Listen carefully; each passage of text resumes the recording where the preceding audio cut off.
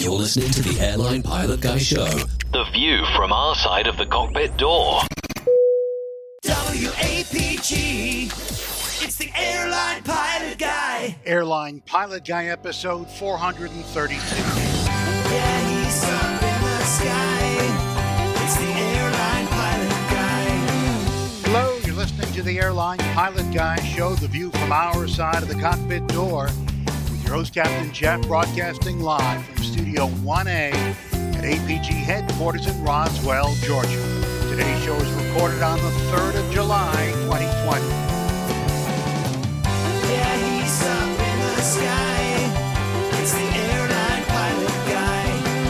Picture light and he's flying by with the Airline Pilot Guy.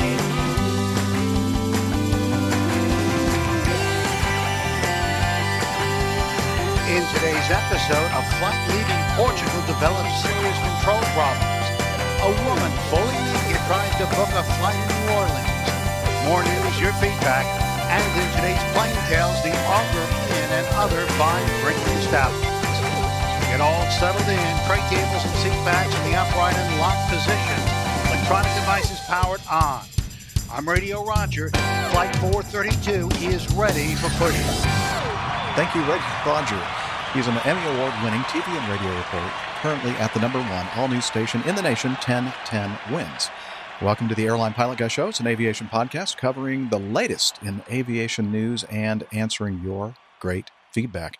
I'm Captain Jeff, and I'm a captain for a major U.S. legacy carrier based in the Atlanta airport, Atlanta, Georgia, and I am joined today by my awesome co-hosts. We'll start with the first one. From her lakeside home in the Carolinas, a doctor, skydiver, marathon runner, strength training junkie, IPA connoisseur, and commercial multi-engine instrument-rated pilot, Dr. Steph. Hey, Captain Jeff. It is a gorgeous day here in the Carolinas, and glad to be here with you guys. It's going to be a great show. Yes, and also joining us from his mobile studio. Kind of loud, isn't it?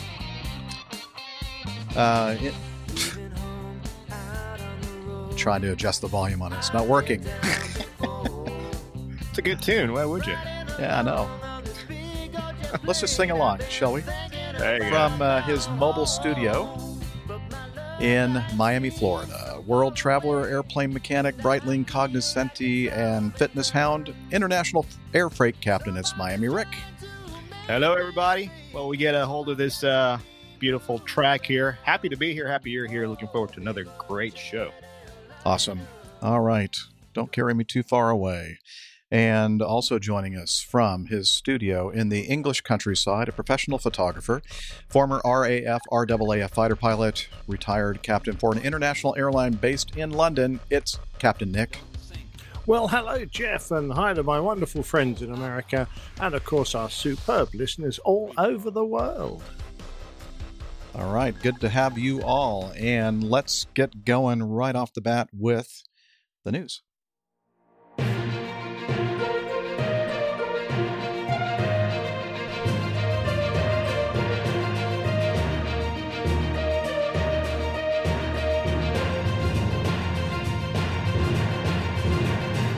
Stand by for news. Let's start with the first news item in our news folder. We have an update on the Astana E190 at Alverca, Portugal on November 11th, 2018, severe control problems.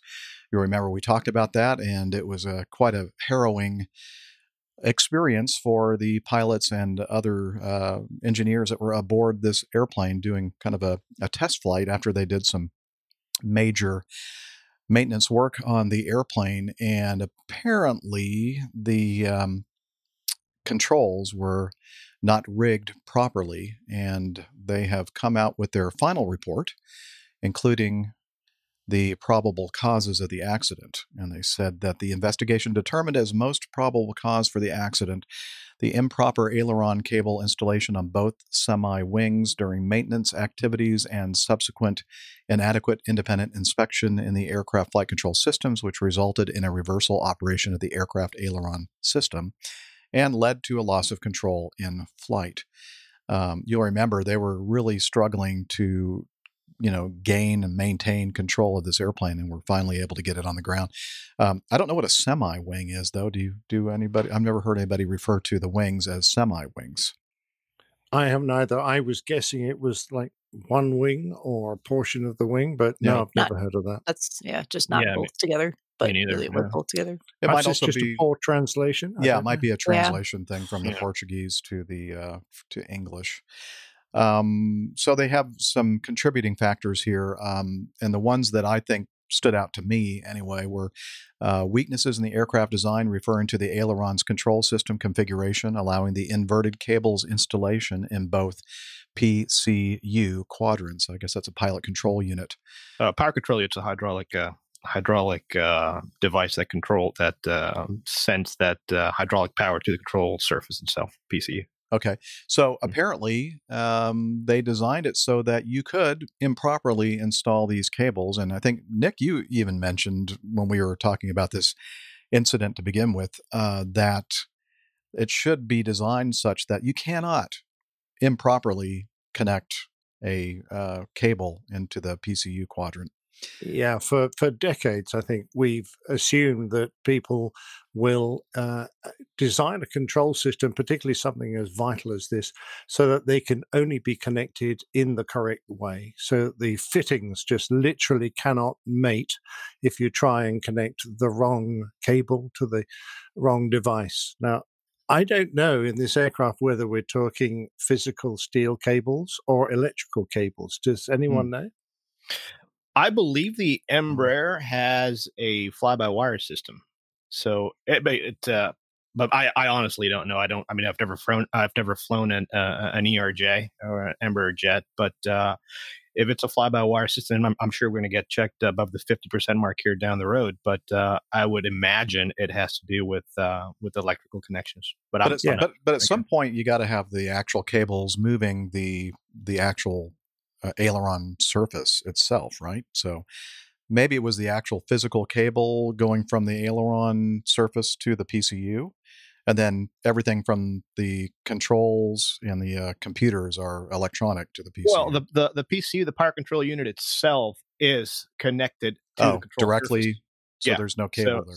So in a fly-by-wire system, you'll have obviously you will have a certain degree of conventional cables, depending on the design and the aircraft. But on the 777 and 787, you basically have position transducers, and we can start with the encabulator if you like. Position transducers, the turbo encabulator, at the where the flight controls are, and then the distance is translated into control input, and then that is sent to a flight control computer, which processes that information and sends it out to the PCU and deflects the flight control as required. So the PCU is connected to the flight control surface usually. Yeah, I mean, I just keep reading over this. It keeps talking about the cable installation was improper. So I think it was actually and it's interesting because I in my day I did several acceptance flights after jets were released from heavy maintenance, and obviously one of the things you want to make sure that is correct is obviously the deflection of the flight control surfaces, and maybe it's my background as a mechanic, where it's not that I don't trust whoever did the work, it's just that I'd rather see it for myself. Obviously on these newer airplanes, you have a page either on ICAS or ECAM or whatever the case is, that tells you the position of the flight controls as you deflect them. But that doesn't always coincide with what the flight control surface is doing, as we see in this instance, because I'm sure part of their pre-departure briefing and checks, I'm sure they check free and full flight control deflection. So what I used to do is while the other pilot was in the flight deck, I'd go outside and over a little two-way radio. Just make sure that when he pushes forward, the elevator goes down and then up, and then ailerons left and right, because you can have a proper indication of flight control deflection in the flight deck, but as we see here, something could go wrong, and they could actually be operating in the opposite direction, which is obviously makes for a very bad day. So, but yeah, it's they're very sad here. I think we've got a photograph of their flight control display system, Rick. It's at the bottom of underneath all the text, and it clearly shows that the aileron is actually deflecting the wrong direction. You can see. There you go. Look at that. You can see the yoke, which is one of those wacky sort of Concorde ram yokes, yeah. And the spoilers on the right wing are going up, and the aileron's going the wrong way. So, oops! Oh, look at that. I just think that they missed it. I think the engineers missed it, and more importantly, I think the pilots missed it on their pre-flight control checks, because everyone doesn't matter, and it's one of the criticisms of the inquiry is that everybody involved should have had a basic understanding of how an aeroplane works, so that someone should have gone, excuse me, isn't that aileron supposed to go up? I mean, at least the roll spoilers are deflected in the right direction. Yeah, which actually hurt the situation. That was that I think that was the ailerons were fighting the spoilers when they were flying around. I think, which would have caused a lot of confusion and difficulty in controlling the airplane. I mean, a huge amount of drag over there on that wing. Oh, absolutely. Completely displace it to the right. Everything is out up there. Yeah. So that flight control check, whether it's a Cessna 152 or a whatever jet, is crucial. Just make sure that those flight controls are being deflected the way they're supposed to be deflected, because once you get up in the air, the hamster can be overwhelmed trying to figure it out. I remember when I was a young kid, my father said, don't forget, whenever you do a flight control check, whichever direction you move the stick, the flight control should come up to meet it. So if you move your stick to the right, that aileron should come up. If you move the stick to the left, that aileron should come up. And if you pull the stick back, the elevator should come up to kind of meet the movement of the stick. As you push the stick away from you, the elevator should go down and away. So it's such a simple thing to understand. If you, I love it. The voice of experience. That's really good. That is so simple. That is amazing. I never heard of that. I never thought of it that way. But look at that. I've been flying airplanes for many years, and I never heard of that. It's nice. It's good stuff. There are a number of accidents over the years where this has happened. One of my mates on my old company on Virgin, Captain, he was a Harrier pilot for the Navy, and he was doing a weekend's flying for them, and he was also the unit test pilot, so they had an aircraft out of maintenance. He took off in this Harrier, did a conventional takeoff. The airplane performed perfectly normally. When he came back at the end of the mission into the hover, of course, as you slow the aircraft down, the aerodynamic controls become useless, and the stick is now connected to a set of reaction controls, puffer jets that are on the nose tail and the two wing tips. And they connected the puffer jets for the wings the wrong way round. So that as he came and tried to hover the Harrier, it started to roll. And of course, he tried to put the stick the other way to counter the roll. And he just made the situation worse. And seriously, in a Harrier, you have to, the airplane is so unstable that within a very, very short, less than a second, it's going to be out of control. And he had to eject. Well, it was the second Harrier he had ejected from. Oh, man. So, wow. I mean, those things are new assignment for this guy. Yeah. Maybe no more Harriers. Exactly right. And a Lufthansa incident comes to mind where they had a similar issue here, but the pilot that was flying, and I'm sure someone in the chat's going to be able to corroborate. The pilot that was flying this particular flight was able to recognize the issue and actually introduced so I forget which way the flight was, the plane was rolling. This was on the takeoff, so the pilot was able to recognize it and actually introduce a roll in what would be the wrong direction and stabilize it and pulled it out. So it happens, it really does happen, particularly with these fly-by-wire type jets. So We have somebody in the chat room, Logan, said, we had a friend up here die in his plane a couple of weeks ago because he had a seatbelt wrapped around the stick in the back seat of the plane. So much must have been a tandem seating.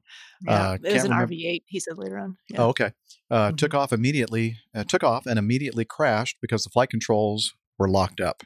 Checklists. Simple things that should be done. Proper flight control check would have saved him. Absolutely. Mm-hmm. Yeah. Wow, sad. Oh, just like that BizJet up in the Boston area, the With the Gulfstream. control lock? Yeah, had the control lock on. The Gulfstream, I think it was. Yeah. Exactly. Oh man, I read the report for that one. It's just hard to read. Mm-hmm. Yep. Man, you get yourself in that position. Jeez. So, getting back to this E190, so apparently, some misrigging and then not thorough checking before you take the thing in the air. And luckily, they were able to get it back on the ground and everybody lived through it. But wow, talking about a harrowing experience.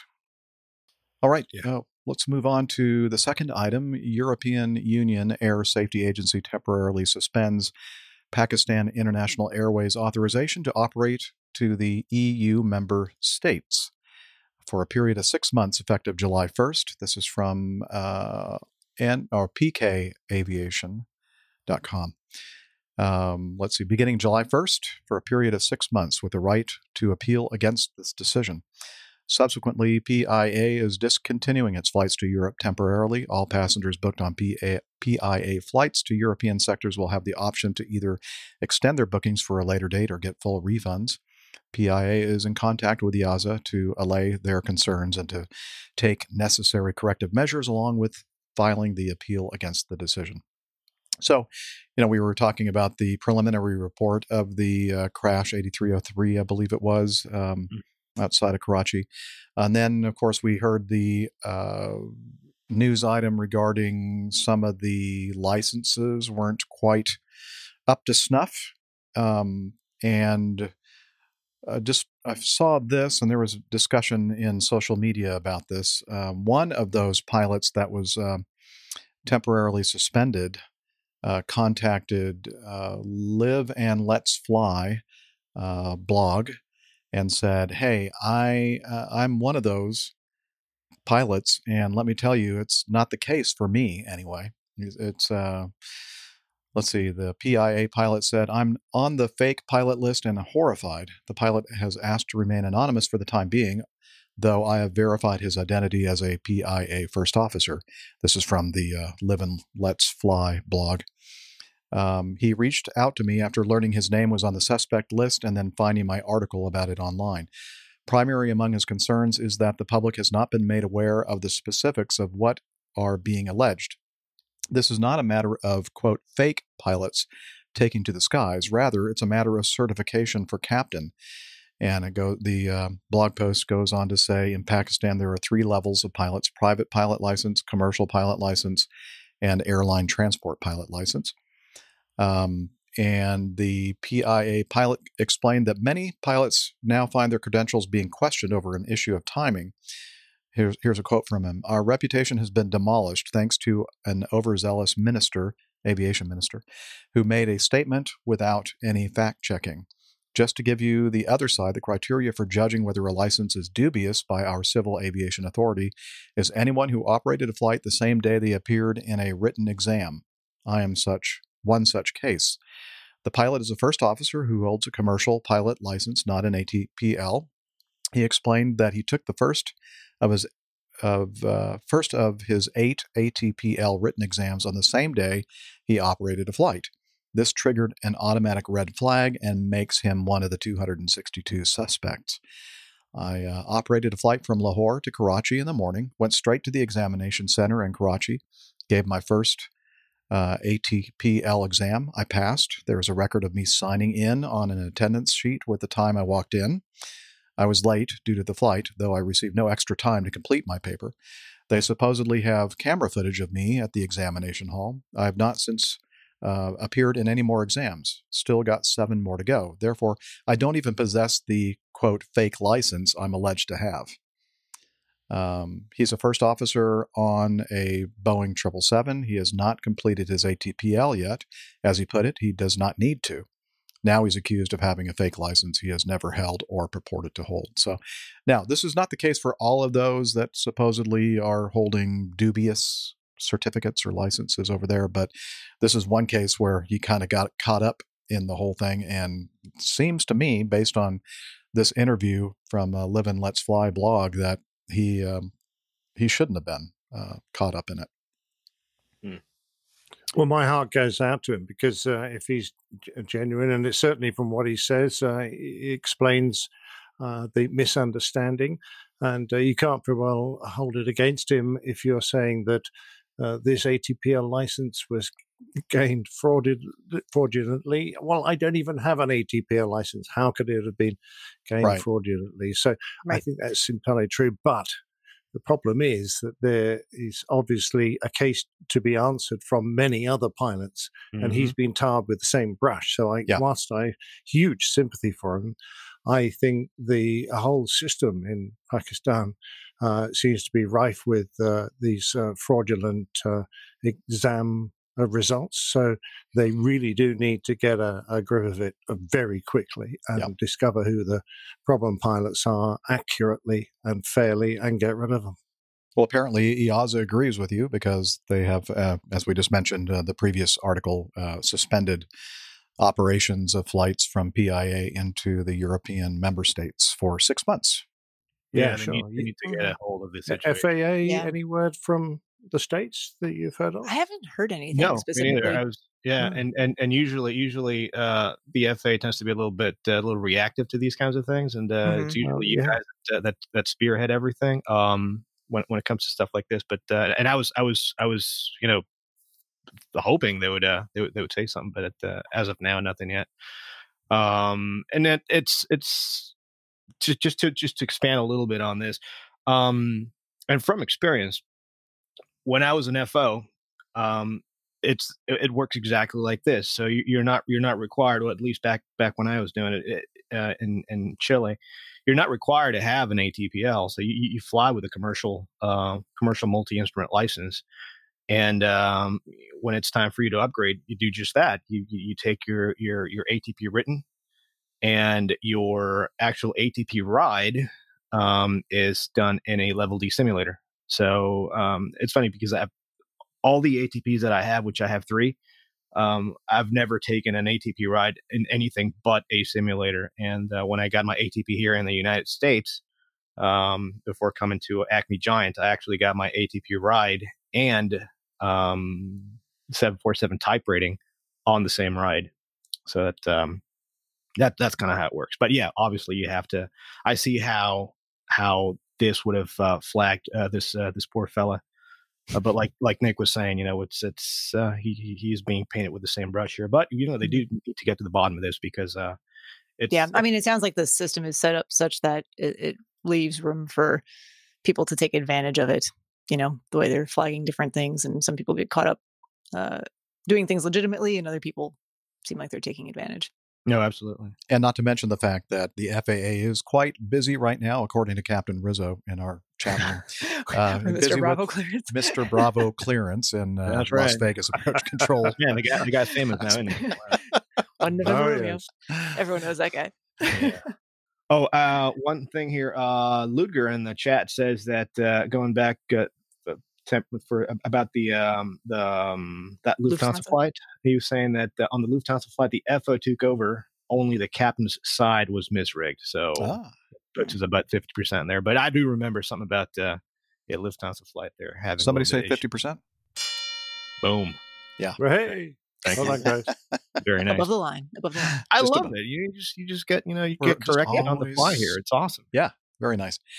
Just a reminder to those of you listening to the audio only, if you ever get a chance, make sure you're following us on the social medias. And when you see that we're going to be doing a show live, you should join us. You're going to have a lot of fun. We have a great group of folks and some others in the chat room right now.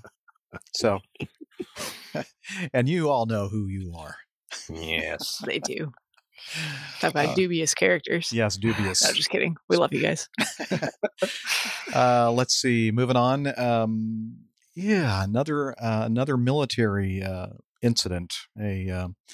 Details remain very limited, but a crash involving one of the 20th Fighter Wing's F-16s occurred on the evening of June 30th, 2020 at Shaw Air Force Base in South Carolina, I believe. Flames and emergency vehicles could be seen on base as the incident unfolded. Or is that North Carolina stuff, Shaw? I have to look. I don't actually Anyway, know. well, it's one of the I will Carolinas. I'll give 50% here. Thank you. a sec. So, statement from the base reads, a U.S. Air Force F-16CM fighting Falcon assigned to the 20th South Fighter Carolina. Wing. Thank you. Thought it was South Carolina. Oh, that's right there. Is it Sumter? Yeah. It's right there. Crashed at approximately 23:30 yesterday here on base, June 30th. At the time of the accident, the aircraft was on a routine training mission with one pilot on board. Shaw Air Force Base emergency responders are on scene. The cause of the crash, as well as the status of the pilot, are unknown at this time. And then it goes on to give us an update. It pains us to report that the pilot has been declared dead. The pilot of the F-16CM that crashed at approximately 11:30 in the evening on June 30th during a routine training mission here at Shaw Air Force Base was pronounced dead. The name is being withheld for 24 hours for next of kin. I have the name. I don't know. You do? Yeah. First Lieutenant David Schmitz. Okay. Yeah. Yeah. Well, that's sad. And it must have been something to do with perhaps a takeoff or landing incident because it was right on the base when it occurred, right? So, Nick, SC stands for South Carolina. To answer your question in the chat room. Sorry. Jeff, she's reading the chat room. Stop her. Stop reading the chat room stuff. Cut it out. Yes, we have now determined. It's the state I live in, Nick, where I am currently sitting. SC. I was trying to be subtle about it. Not subtle. Not subtle. Sorry, Jeff. You were asking a serious question. You're saying something serious. No, yeah, he was saying that it does seem like it was a something during the takeoff here because Takeoff or a landing. Takeoff or a landing. One right. of those where they're near the runway, apparently, right on the base itself. So maybe we'll find out more as the investigation starts.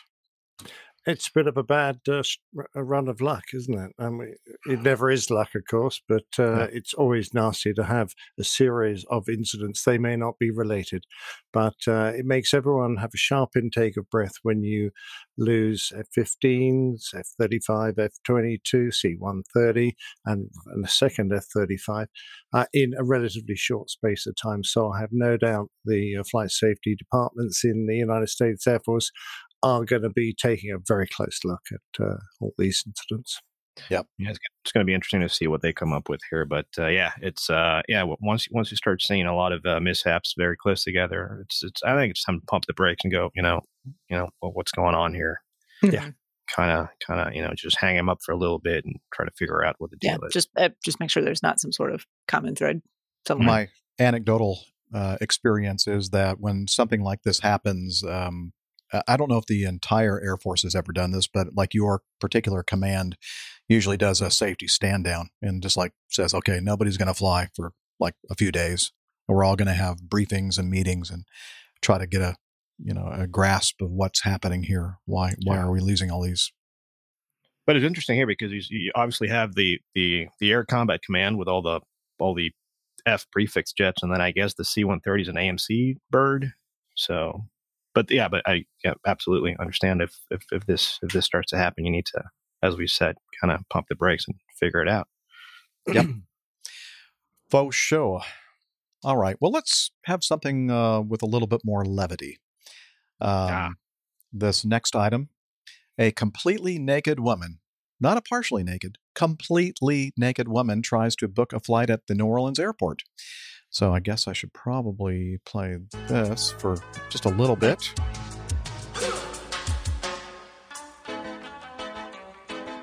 Bad girls.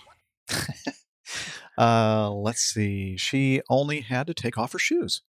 A woman was arrested after trying to book a flight at the New Orleans airport fully naked and then refusing to leave. Marielle Vergara, 27, allegedly strolled up to the Spirit Airlines counter at Louis Armstrong International Airport on Friday night without a stitch of clothing on. Well, that showed a lot of spirit. Yes, she was very spirited. We've got spirit. Yes, we do. Yes, we do. Spirit. How about you? Airline officials told her she wouldn't be able to travel in her current getup, or lack thereof, and asked her to leave, but she refused, according to the Jefferson Parish Sheriff's Office. By the time a deputy arrived, Vergara had pulled on a dress, but it was a little too short to cover her genitals. She had no underwear on. She allegedly ignored orders to leave and scuffled with deputies as she was taken into custody. She was booked on charges of obscenity, resisting arrest, battery of a police officer, simple battery, and remaining in a place after being forbidden. I mean, we've all had this experience, right? Common. Actually. Yeah, it happens. It happens. Particularly Usually in after, Vegas, where it stays in Yeah. Vegas. New Orleans is a little bit different situation. This is why I fly cargo. I don't have to deal with any of this BS. Well, But, that's a good reason, I think. Yeah, The boxes don't get naked and refuse no, to they leave. don't. You just they don't make a sound when they get on the plane. You don't have to deal with them. It's great. But apparently here she took the party from the French Quarter all the way to the airport. Yeah. And Oh, yeah. more power to her for that. Yeah. There you go. It's that's interesting. Man. Yeah. Just imagine having to deal with that. Nah. No. Apparently I'm guessing she may have been under the influence of something. Oh I no. don't I You think she's thi- fine. I mean, Maybe She's not. fine. Well, she might have just been a naturist. Exactly. Very Hmm. much so. True. a nudist. Yeah. I think Yes. so. Exhibitionist. I don't know. Looking at her. Is there Much out actually there. a law against flying in an airplane naked? I think there probably are several laws. I'm dealing sure with there that. are several laws, but how about flying in an airplane naked? I mean, once you're on the airplane, is there a specific law against it? Probably don't just know. comes down to the airline. Hey, at least her going through TSA through security is gonna be real easy because Yep. Oh yeah, you you got on. nothing. Keep Nothing going. to declare here. There you go. It's clear. She likes traveling light.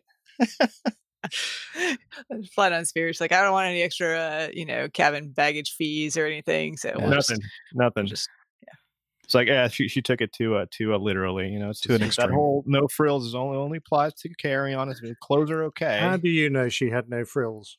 Well, clearly she doesn't have a lot of frills. Well, if she had any, we would have been able to see them. No, I Okay. wouldn't want to see that. Thing. Yeah, me neither. Mm-mm. Okay. And finally, this is some sad news. Boeing Company hasn't told the employees yet, but the company is pulling the plug on its hulking 747 jumbo jet, ending a half-century run for the Twin Isle Pioneer. The last 747-8 will roll out of a Seattle area factory in about 2 years, a decision that hasn't been reported but can be teased out from subtle wording changes in financial statements, people familiar with the matter said. It's a moment that aviation enthusiasts long have dreaded, signaling the end of the double-decker four-engine Leviathans that shrank the world.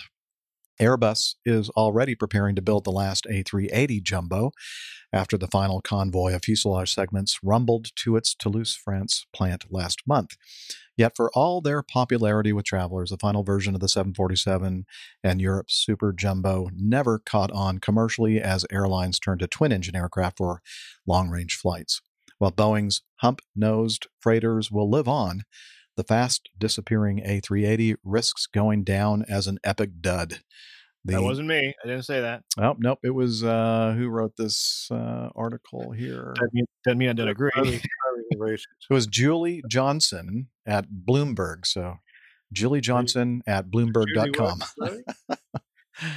Yeah, I don't know. So let me see if I can find my place here. I had to scroll up. Well, the grand jetliners also face another indignity. The COVID-19 pandemic threatens to leave their manufacturers scrounging to find buyers for the last jumbos built. As it turned out, the number of routes for which you need an ultra-large aircraft are incredibly few, said Sash Tuza, an analyst with Agency Partners. Boeing's Queen of the Skies debuted in 1970, an audacious bet that transformed travel but almost bankrupted the company.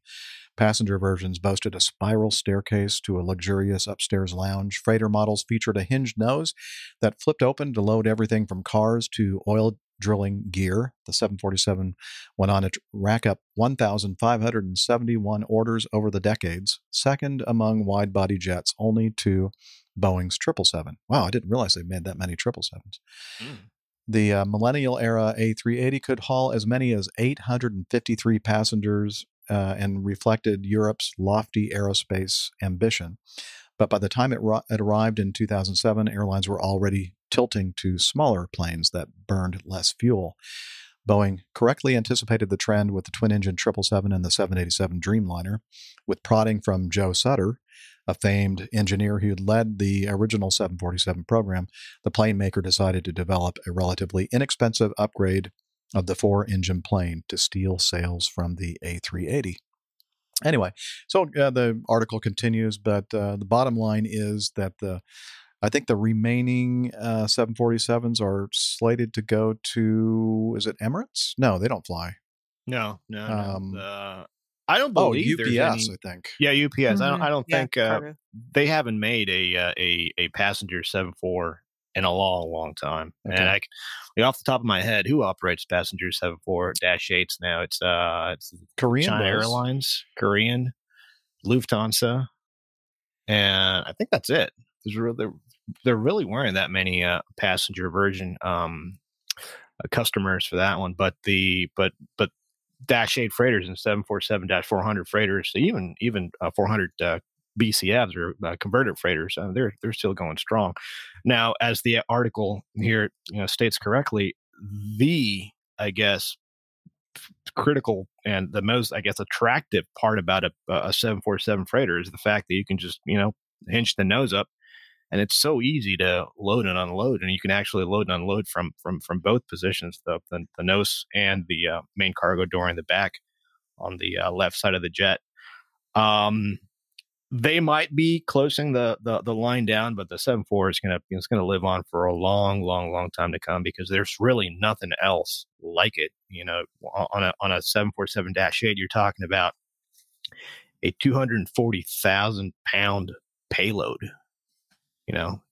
Over thousands and thousands of miles. Yeah, you're flying on four engines, but what other plane can carry 240,000, 120 tons of cargo? It just doesn't happen. Now, the Dash 400, you contrast that with the 777. The 777 max payload is 105 tons versus 120 on the Dash 400. Yeah, it's 15 tons.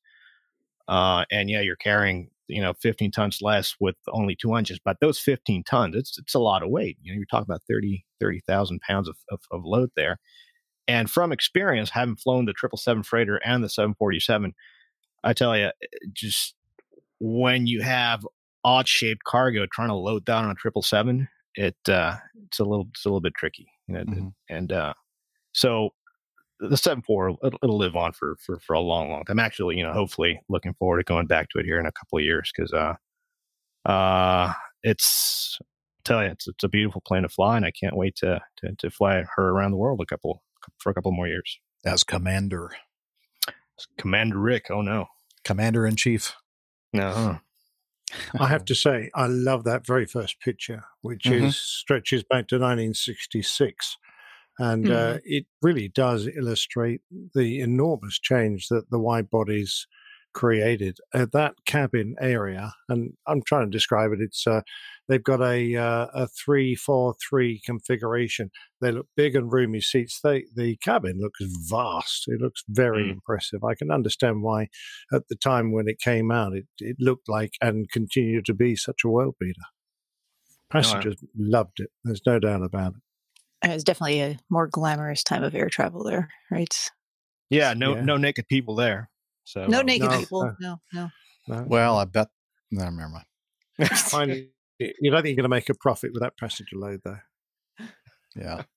Here, I'm going to show everybody in the live chat room on the video. There's a picture, the picture that Nick was talking about. Look at that. I mean, the thing is huge, and we've talked about this before. How The walls are almost completely vertical. Yeah. In the passenger cabin. It's like a building. It's Feels insane. very spacious. Yeah. The good old days, right? Oh yeah. Okay. Oh man, I wish I'd been I would have flown passengers back then. You know, Would you? I could have been. I would have been okay with being a Pan Am Pan pilot. Am, you know, I could see that. Late '60s, mid '70s. Retire. Yeah, me too. That would have been by the '80s. Would have been great. the golden days. Exactly. Okay. Well, that looks like it for our news folder for today. So let's get on to one of the better parts of the show. Getting to know us. It's that time where we kind of get all caught up. Now, we haven't been gone for long. We recorded Sunday evening, and it's Friday morning, so just about 5 days. So probably not a lot happening amongst the crew, but we're going to ask anyway. And let's start with you, Rick. What have you been up to? Been sitting here the whole time, literally. You haven't left your seat. Not a lot. I've been here. That's Same hotel room. Yeah, same hotel room. So basically, so the last couple of flights I did were for Amazon. So they had me here on short call reserve every day from about 6 p.m. till about midnight. And as I think I've said it before, a short call basically means that from the moment you get the call to the moment you release the brakes, there can only be an hour and a half period there. So you're basically sitting, getting ready to go out the door if they call you. So basically, I did that the whole time, but obviously they haven't called me. And I called scheduling and asking, is there anything else I could do? Because I keep seeing all these strips, but it always happens to me this way. If I'm on the East Coast of the country, all the open trips happen in the West, and vice versa. So, and basically what scheduling says is that, well, no, because since I'm on Amazon's time right now, apparently, and I'm the hot spare captain. Yeah, I guess I'm the hot spare captain. No, I'm just kidding. Hey, now. Super hot. I can't move from here, so I've been here the whole time, which is good because I caught up on a lot of reading. The training department pushed out the new quarterly training, systems training, so I went through that and I got caught up with other stuff I had to do. Been to the gym every day down here, and yesterday was nice because I actually went out and got myself a nice full rack of ribs and a bunch of beer and walked around, and it was good. So I just basically paid vacation here in Miami, so not complaining. So have you been on any other podcasts recently? Rick? Oh, that is correct. Yes. Last Monday, I was on the Airplane Geeks show. We had a nice little conversation about all sorts of things, from the Dreamlifter to the 75 and 76 and 777s and 78s, and went through the news there with the guys and had a really good time. Really, really good time. Those guys are great. It's my second time on that show, so hopefully. Ooh. I didn't embarrass myself too badly. They invited you back, did they? Yeah. Hopefully they'll they'll never call invited me me back. No, I haven't been invited back. No, No. me neither. Wow. Okay. Well, so he does the APG and the AGP. There you go. Wow. Very nice. Something else. Thank you, main man Micah, for reminding us of that. He Oh, is that in was great stuff. our live chat room. Thank you, Micah.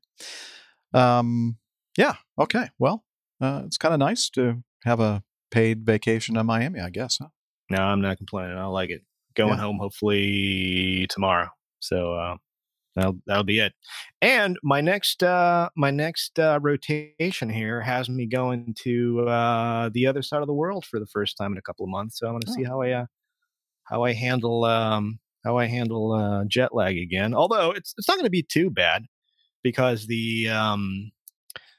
I'll commercial up to Anchorage. I'll be in Anchorage for a day, and then I ride on a company airplane down to Seoul, South Korea, and then I'm there for 2 days to get kind of acclimated, and then I'll just be doing regional flying between Korea, Taipei, Taiwan, and Japan. I'll do 2 rotations there, 2 of those triangles, and then sit there for another 2 days, and then come back on home. So shouldn't be too bad. Look forward to that, actually. Nice. They took away my Type A layover, though. I was looking forward to that. And now they have me in, So in Seoul, took away your Type A. What about the Type B and Type C? I'm going to have to call and find out what happened there. Okay. But for now, that's all they took away. All right. That's definitely a Captain Jeff joke. Yeah. Thank you. Wait a minute. Thank you. So, It's such a sad amount of laughter. It's like pity laughter. I know. It's kind of. I got to get one of those applause things. Right? Exactly.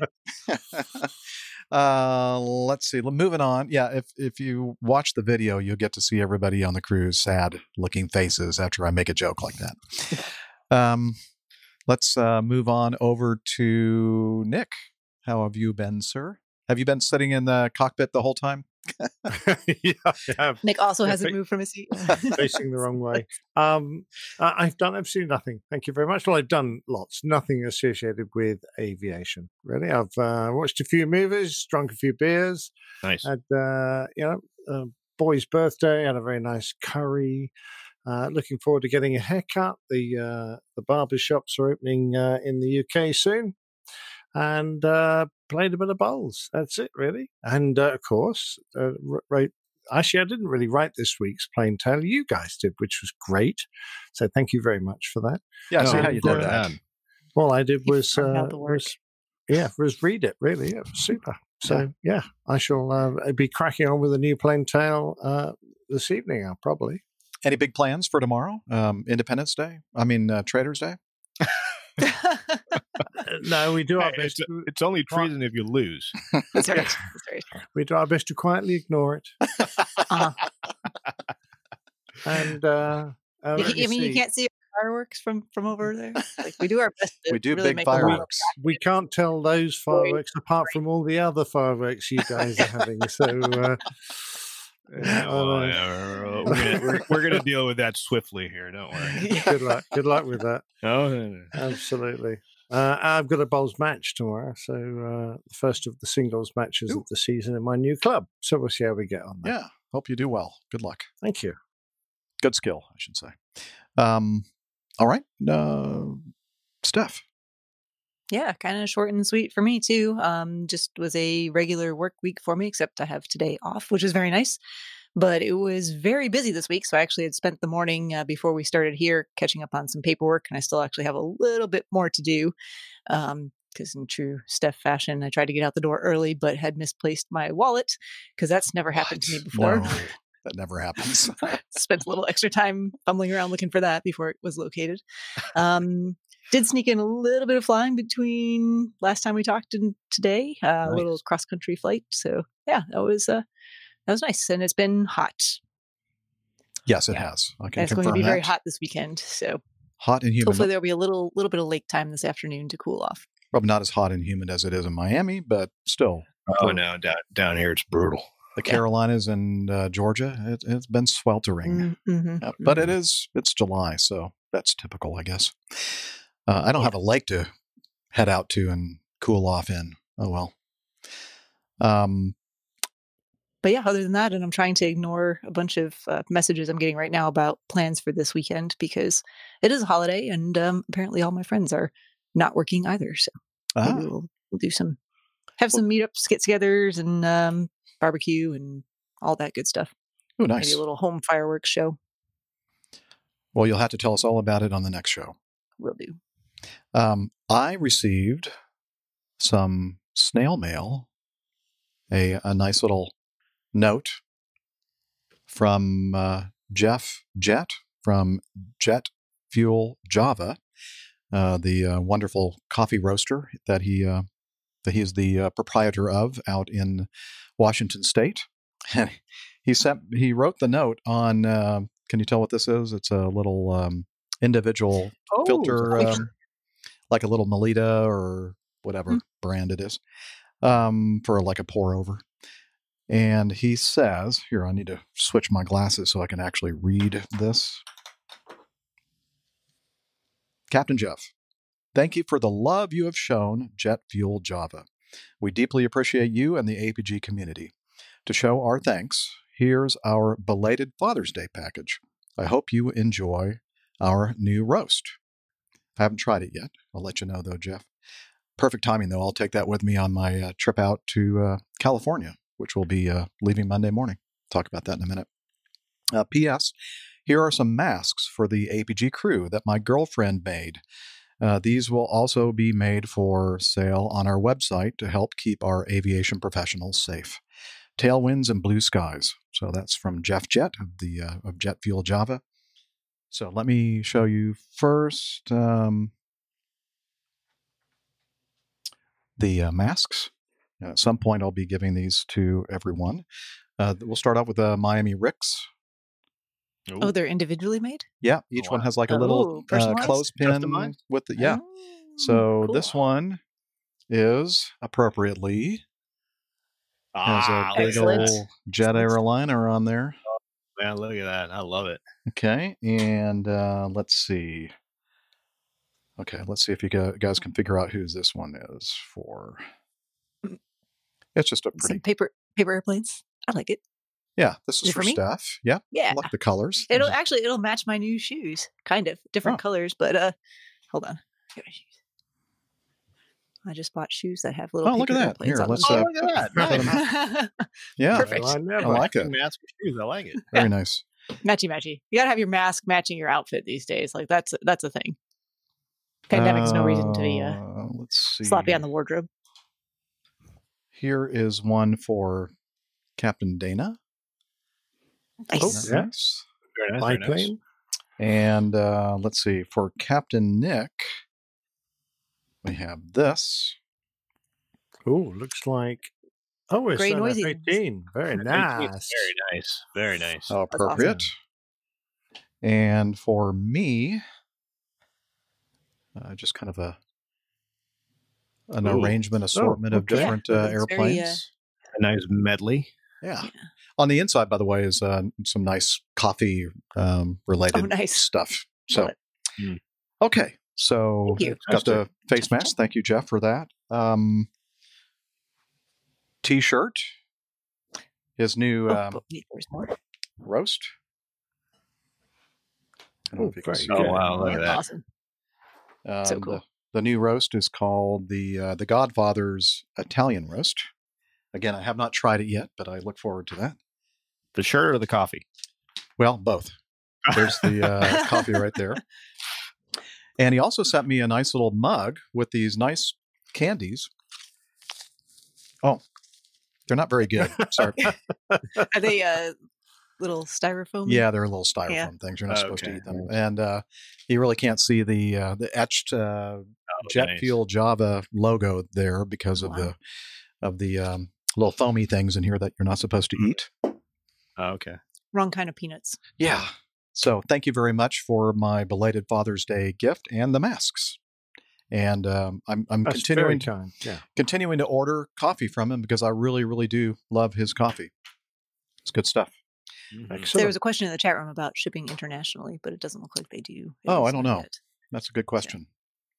Sometimes Jeff is with us while we're doing the show live, but it doesn't look like he's with us here today. Mhm. So anyway, great to promote your business. By the way, he's a pilot and he is, building time and has the business to generate money toward that. And also he gives a lot of the money that they make to charity as well. So he's a good guy. Oh, you know what I should do? Since we're talking about him, let me introduce you to Jeff. He sent a little. It's a Father's Day video. Can you guys hear that? Yeah. There's a picture of Jeff's roastery, pouring some beans into a grinder. He's grinding the beans. He's wearing that T-shirt that he just gave me too. I don't know if you noticed that. Pouring some water into the French roast brewer. Pouring that wonderful Java into the same mug that he gave me. Well, not the same one. Well, it may be. I don't know. Still some coffee residue in here, so maybe it is the same one. I like the music. Hopefully it's copyright free. And he's doing some pour over. Oh, he's doing an AeroPress brew as well. I love AeroPress. And there he is at the end, smiling at us. Happy Father's Day. Thank you, Jeff. What a great You can name. smell Jeff the and wonderful coffee. Jet. Jeff Jet. I mean, that is so cool. I wish I had your name. Captain Jet. Yeah, half of it. Yeah, I guess.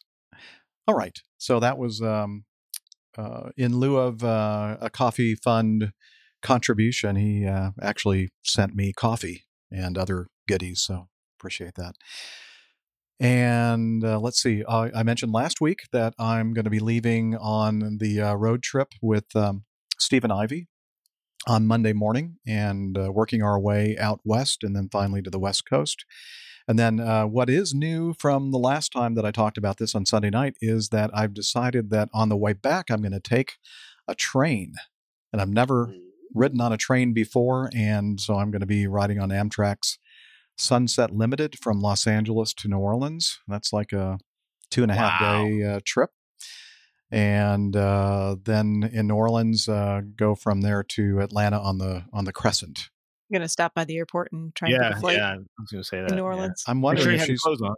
I'm going to see if she's there. What was her name again? Margell. She's at the Marielle? jail, apparently. I'll go and She visit her. hasn't been shipped back to Colorado. You know, based on the picture of her, I think I'll pass on that. Wise. Yeah. You've chosen wisely. Thank you. And so anyway, I'm really looking forward to that. It's going to take us about 7-8 days to get out to the West Coast. And along the way, hey, if you're living, you're listening to the show, you're part of our community, and you are hearing about our trip, contact me if you think that we might be driving past where you live, and perhaps we can get together. You know, I'm not sure. We're going to have a lot of time to do a bunch of meetups along the way, but I can tell you right now, it looks like our itinerary has shifted a bit. We're going to try to cover more ground on Monday, about 12 hours of driving, and try to make it to Oklahoma. And then the second day, we're going to try to make it to Albuquerque, New Mexico, because Stephen says there's a good Mexican restaurant he wants to go try out. You take a right when you get to Albuquerque. Was No, that the he's got to directions? left. Oh, to the left. It's left. Yeah, Sorry. always make a left to Albuquerque. Make a left to Albuquerque. That's right. Always. Sorry. And Screwed it up. I do know somebody that is a listener that does live in the Albuquerque area, so maybe we can meet up with you. You know who you are. Anyway, and then the next day, I think we head up toward Durango, Colorado, and ride on that narrow gauge train, kind of a little half-a-day trip. And then we're going to see some national parks like Arches and Canyonlands in Utah and the whole state Grand. of Utah. Pardon? Oh, in Utah. You said In- and Utah. I was like, oh, the whole Oh, state. I meant to say in Utah. No, you probably did. I misheard. And then we're going to see the North Rim and South Rims of the Grand Canyon. And then eventually from there over to Death Valley in California. And then finally Los Angeles. So that's our- And finally, Los Angeles. Yeah. nothing there. Yeah. Nothing to see. Moving Nothing on. to see there. Turn around, come back. Yeah. Get on a train, come back home. So, and I plan on trying to do as much as I can as far as social media stuff and videos and recordings and that kind of thing. So hopefully we'll be able to take you along with us. And we'll be recording the show probably on Wednesday or Thursday of next week while we're on the road. So also I should mention, some of you have probably noticed that Dana hasn't been with us for the last couple of shows. And, these times are tough for a lot of us out there and stressful, etc. And Dana's going through some stressful times, or will be anyway soon, coming up on his 737 training and such. So represented by the APG union, pilots union, and negotiating with Acme management, we have come to the agreement that Dana is going to be granted a leave of absence. So it's an authorized leave of absence. So people out there, don't get too concerned. Seniority continues to accrue. So I know we've had those kind of questions in the past with Rick. But anyway, we wish Dana luck and a stress-free experience. Very much. So, Indeed. absolutely. All right. And that leads us to the Coffee Fund.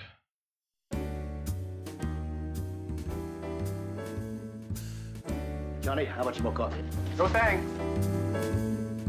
I love coffee. I love tea. I love the APG community. I really do. Coffee and tea and the Java and me. A cup, a cup, a cup, a cup, a cup. Alrighty. Let's see. Since the last episode, a couple different ways to contribute to our show. One is the Coffee Fund Classic method. Let's see. We have Alistair Kerr, Zachary Lorden, Roger Stern. Roger Stern, come on, Roger. You don't need to send us any money. You do that great intro every show. And Randy Ackerman. But we're not going to give you your money back, just to let you know. But you made that mistake. Sorry. Also, the Coffee Fund patrons via patreon.com. We have a new executive producer, Gail. I think Gail's with us in the chat room. Thank you, Gail Lucas. She is a new executive producer. And if you're interested in joining this great group of folks who support the show financially, please head over to airlinepilotguy.com/coffee. We use this money for equipment and ongoing costs, website hosting, media hosting, and meetups. And we'll certainly get back to the whole meetups thing hopefully very soon in the future here. So again, airlinepilotguy.com/coffee. Please join us. You'll be glad you did, and we will too. Oh, that's true. Captain, incoming message. Yay! Feedback. I looked up the video. I'm thinking, what's going on? Where did everybody go? That was your moment to shine. Yeah, and that layover with the Coffee Fund stuff. So I wasn't even. Just kind of gets a little busy in the with us in the background. I wasn't looking at the StreamYard feed at all. I was looking at all these other things. So we just thought we were done for the day. Oh, okay, holiday, yeah. Right? He's like, quick! Well, he's not looking. That would be kind of fun, wouldn't it? Just like everybody leave, and I'd be sitting there going, "What? Where'd everybody go?" All right. Let's see. Let me get to the feedback page here. Anybody need to take a break? Just did, thanks. Not yet. Okay. Very good. Well, let's start with the first time in our feedback then. This is from Mike, and I think it's Mike Odorny. He says APG 429, so he's giving us some feedback in reference to that episode, and apparently we were talking about something called Pykrete, Pykrete. Most of the references to Pykrete refer to the British version, but barely or rarely mention the American version. My grandfather, Albert Lewis Clapp, modified Pykrete by using textile fibers instead of wood.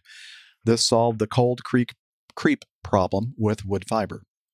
Also, the American application was to build a floating airport instead of a moving aircraft carrier.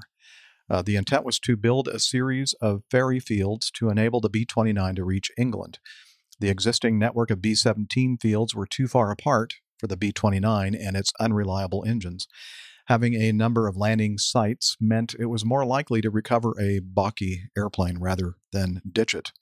The floating ice fields were roughly square and had 4 propellers on them to keep it on station and oriented for best winds. The slowness of the B-29 development as well as need for the B-29 in Europe waned, killing the American floating ice airport project. Wow, I didn't even know there was such a thing as floating ice airports, or the fact that they were even thinking about it. I did know about that, but it literally didn't really get off the drawing board. So, Interesting. Interesting concept, though. I mean, how it's almost like a oversized carrier, and I like it how it's got these. You just orient it into the wind, kind of like a carrier does. Except on a carrier, you just go full speed ahead into the wind, and that gives you that extra. Well, mind you, they could have built circular ones, and then you could have just landed in any direction. I know, right? But Oh, no, That's a not little- with the circular airports thing again. Come on. Thought we were finished with that. But, once the news cycle gets slow, we're going to see open more that articles. can of worms again. Just, Yeah, I just know. launch right back into it. Also, he says one little known aspect that was brought up was the weapons carried by the balloons. Hirohito did veto the use of anthrax, but did allow other poisons as well as radioactive waste in addition to the explosive and incendiary bombs. Few reached land, but many were fished out of the water and numerous substances were found. Thus, Japan was the first nation to use atomic weapons. I guess you could say that. So, wow, I didn't realize they were using radioactive waste in their Yeah, I think I bombs. mentioned that in the Plain Tale. Oh, yeah, I Um, remember now. Yeah, of course you do. And I actually found a bit extra because a couple of American servicemen interviewed the Japanese at the end of the war, Colonel Torato Kunitake and his major. And they said that in respect to this, they confirmed that even if the war had continued for another year or so or more, the balloons would not have been used in the upcoming winters because they had decided that they were just too hard to make. They didn't have enough materials, etc. And they confirmed that they didn't use any biological or chemical weapons in the attacks. So not too sure about the poisons side of it. We knew they threw some radioactive waste in some of these bombers, but mainly they used incendiaries and high explosives. What do they call it? Dirty bombs when you use spent radioactive waste? I think. guess, but I don't know how effective it would have been. I mean, these weren't huge weapons, but and they wouldn't have used a great deal of explosive with them. But I mean, yeah, potentially could have been nasty. Well, very good. Thank you for the feedback, Mike. Second item. We talked about on a previous show, I believe it was 430, in the use of reverse thrust in flight. Oh, that old can of worms. Yep, we have several people that want to have something to do with this can of worms. Actually, this one and the next one. Feedback are regarding that. Let's start with this. Peter says, hello, APG crew. Last show's discussion, or a couple of shows ago, of using reverse thrust in flight, and I'm reminded of a story told by Captain Steve Thompson, retired Eastern Airlines, in which he said he could deploy the reverse buckets on the 727 just before touchdown to shorten the roll and smooth out the landing. I provided a link below to the podcast where he told that story. Yeah, that would be the very last thing I'd ever attempt on the 727. Put the buckets out. No. Let's see. Fun fact, he was also the check ride captain for the L-1011 and was checking out a new captain on the TriStar that lost all 3 engines because of a maintenance screw-up and became a nail-biter of a glider flight back to Miami. Captain Nick should do a plain tale about that one. Be safe and well. Peter. Yeah, it is an interesting one. Something to do with the oil systems on all 3 engines, and eventually all 3 engines, I believe, failed or were ailing quite badly, and he was able to make it back. So that was from Peter. I found a discussion about, because I mentioned that I'd heard that Acme's DC-8s were allowed to use reverse thrust in flight, and I think I'm not sure what forum I found this on, but I found it. DC-8 reverse thrust in flight is still considered somewhat dangerous to deploy the thrust reversers on a DC-8, but because the pilot can only do so on the inboard engines, any extreme vibration or buffeting is transmitted closer to the wing root, which is safer than doing so on the outboard engines. Farther outboard, the force of the buffeting might damage the wing's mechanisms or structure.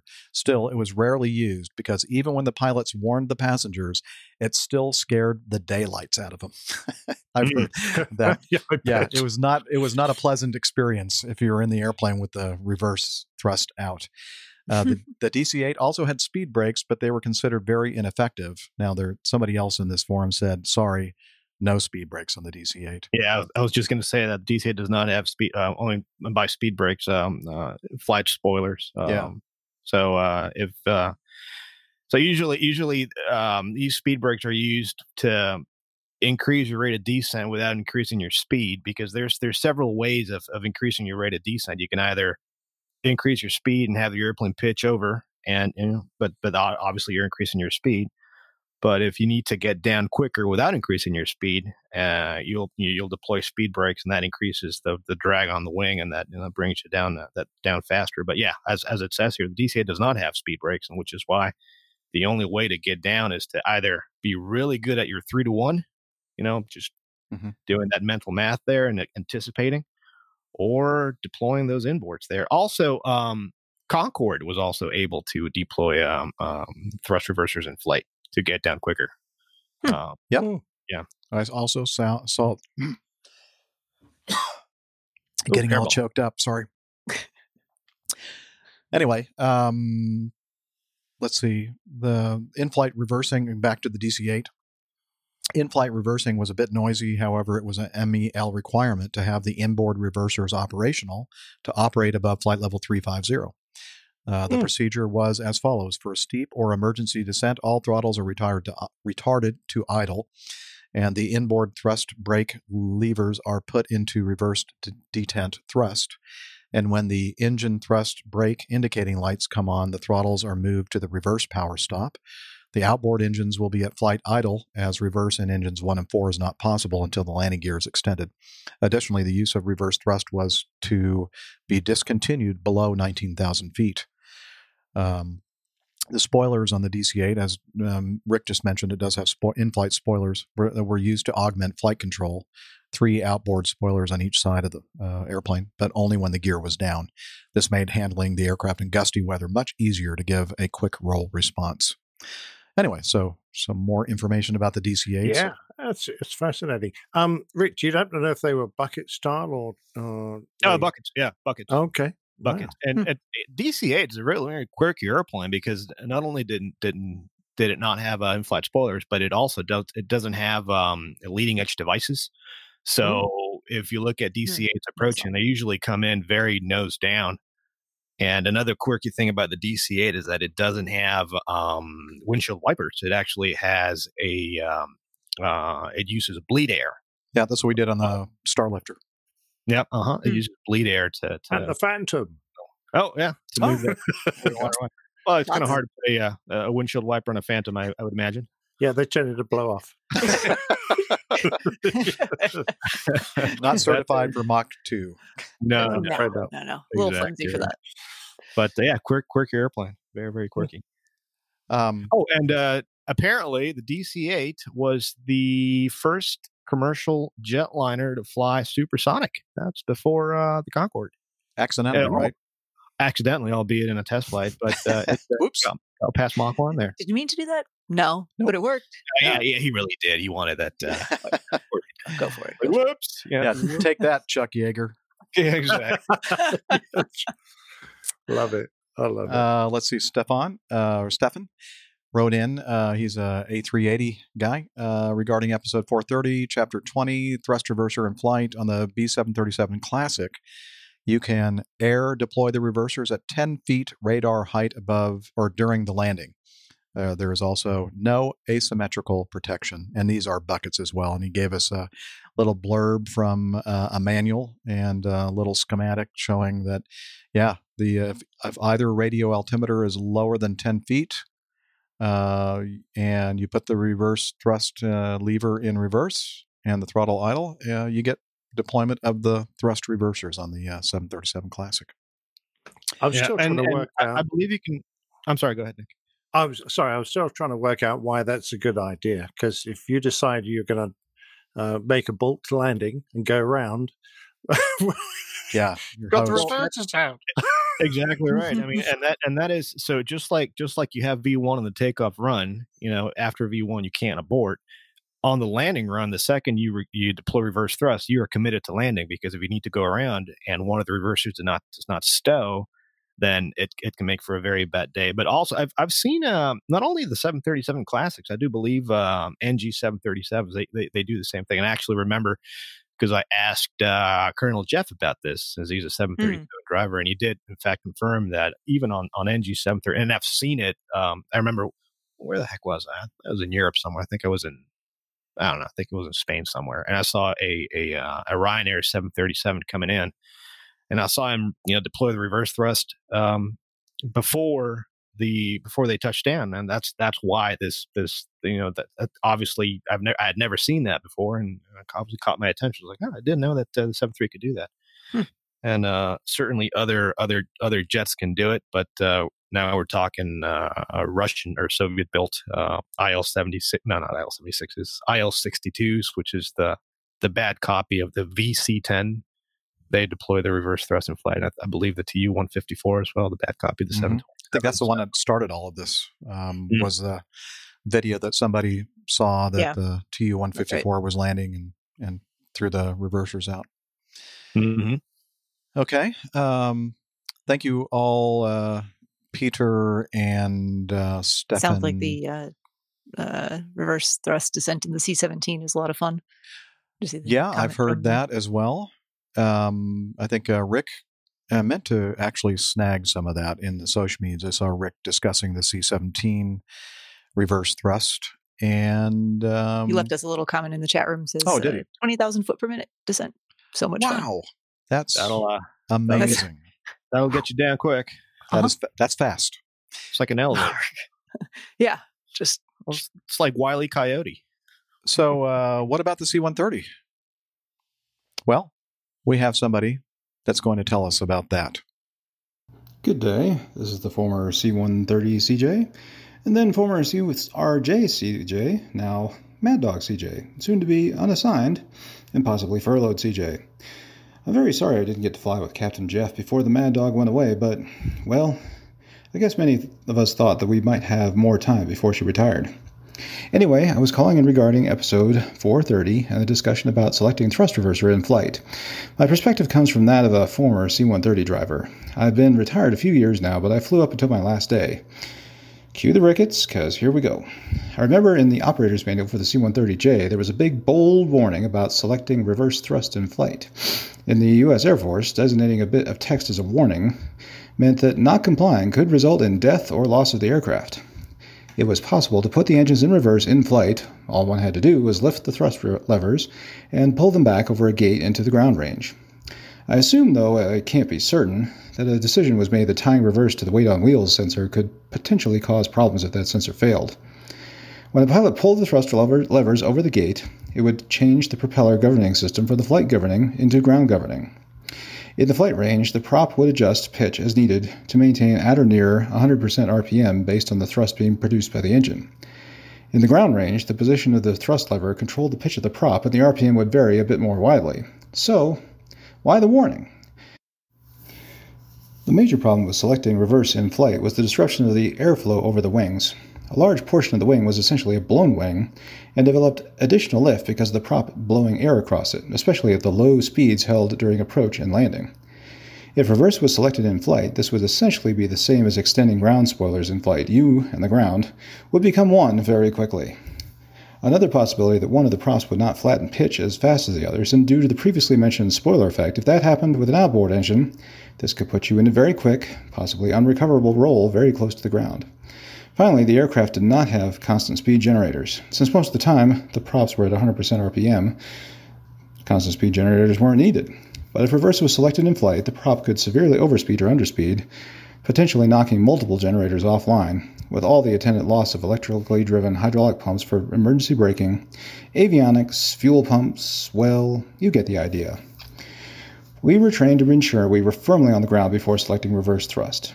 All this being said, and to attempt to keep things at a 50% accuracy, YouTube does contain a video of one of the earlier models of C-130 performing trial landings on the deck of the USS Forrestal. In the video, it says that in order to achieve such a short landing distance, a strong headwind was combined with selecting reverse thrust in flight shortly before touchdown. Perhaps the story of that trial could make a good plain tale for a certain curmudgeonly pilot. As always, love the show, its personalities, producer, and even its soggy Slack salesman. Listening to you all helps while away the extended time out of the flight deck as October 1st and the end of the CARES Act approaches. Talons, Douglas. A soggy Slack salesman. Wow. Sorry, Hillel. I love the alliteration. That was great. Oh, yeah, that's good. Thank you, Mad Dog. CJ Hummer, sorry to hear about your woes. Whoa. As far as the whole career thing, setbacks and all that kind of stuff. You're not alone out there, so we're thinking and praying for you. Mm-hmm. And thanks for the suggestion. It is already part of a plain tale, I'm afraid. Oh, wow. Very good. Nice. So either you haven't been listening to them all or you've forgotten. You've got short memory. There's so much out there. I mean, There's a lot of content. We'll forgive you for forgetting or overlooking that particularly. Only like 200 of them or whatever. Yeah. That's a lot. By the way, we need a few more to stick up, please, Jeff. Okay. I'll get right on that. If you don't mind, I won't do it right now, though. No. Okay. Let's see. Next item from Captain Peter. Hello, Captain Jeff crew. It seems some questions were raised regarding my previous feedback, so I thought I might try to answer them if I may. Firstly, how did I accrue so many endorsements? Well, it took 2 airlines. Yeah, we were kind of trying to figure out how he had so many type ratings and such. Mm-hmm. My first was a domestic airline in the land where I was born. Oh, what happened there? There was a refresh in Evernote. Just go back to the correct note. I don't know why. Where did it go? Number 4. Still number 4. Thank you. Yikes. I'm in the middle of reading and all of a sudden it just disappeared. Okay. Well, it took 2 airlines. My first was a domestic airline in the land where I was born, where I flew the F-27, DC-9, and B-727. After 7 years and being affected, as we most are at some stage, by the big, shiny jet syndrome, my wife and I packed up to start a new life in a foreign land, and all it had were big, shiny jets. So here, in Acme version 2, I have accumulated the rest of my endorsements, the A330/340, the 747-2, 3, 4, and 8, and the Boeing 777, 2, 3, and ER. In fact, everything except the L1011 and the A340-600 during my time here. Regarding the sad face emoji after the A340-300, well, after waxing lyrical about the virtues of the DC-9, I thought I should provide my least liked, and in this PC world, trying not to offend, I used an emoji. Obviously not clear enough. That was probably my fault. I didn't understand what the emoji was. Or maybe it just didn't come through Evernote. Anyway, regardless.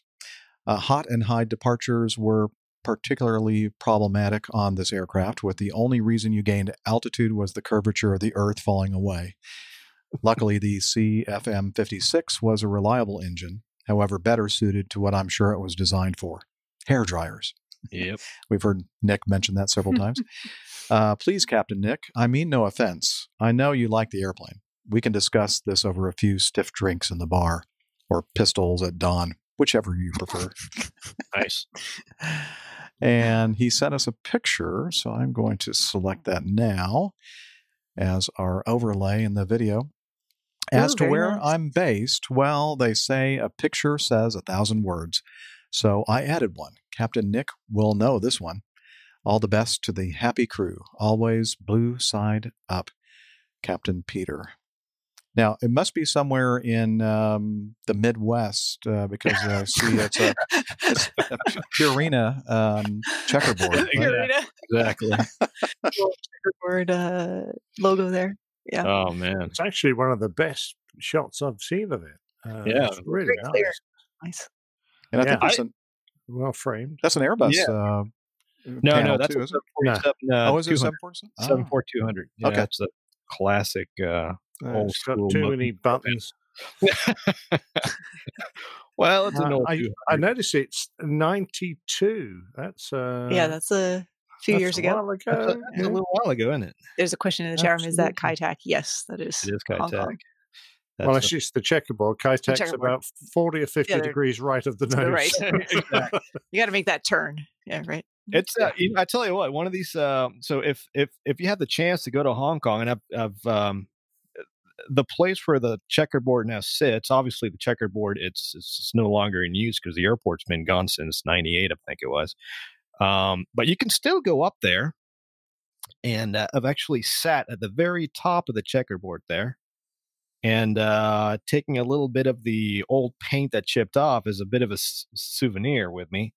And so you just sit up top there, and you just get the most amazing view of Hong Kong. And I never obviously flew into Kai Tak, but just sitting there, you could only just imagine what it must have been like. And I always say I was born 15 years too late, because I wish I'd had the chance to fly in there. That place must have been unbelievable. Yeah, no autopilots, nothing. You just disconnected, just fly visually, go to the checkerboard, pick up the lights, and then just go in. I just wish I'd done that. Just fly the darn airplane.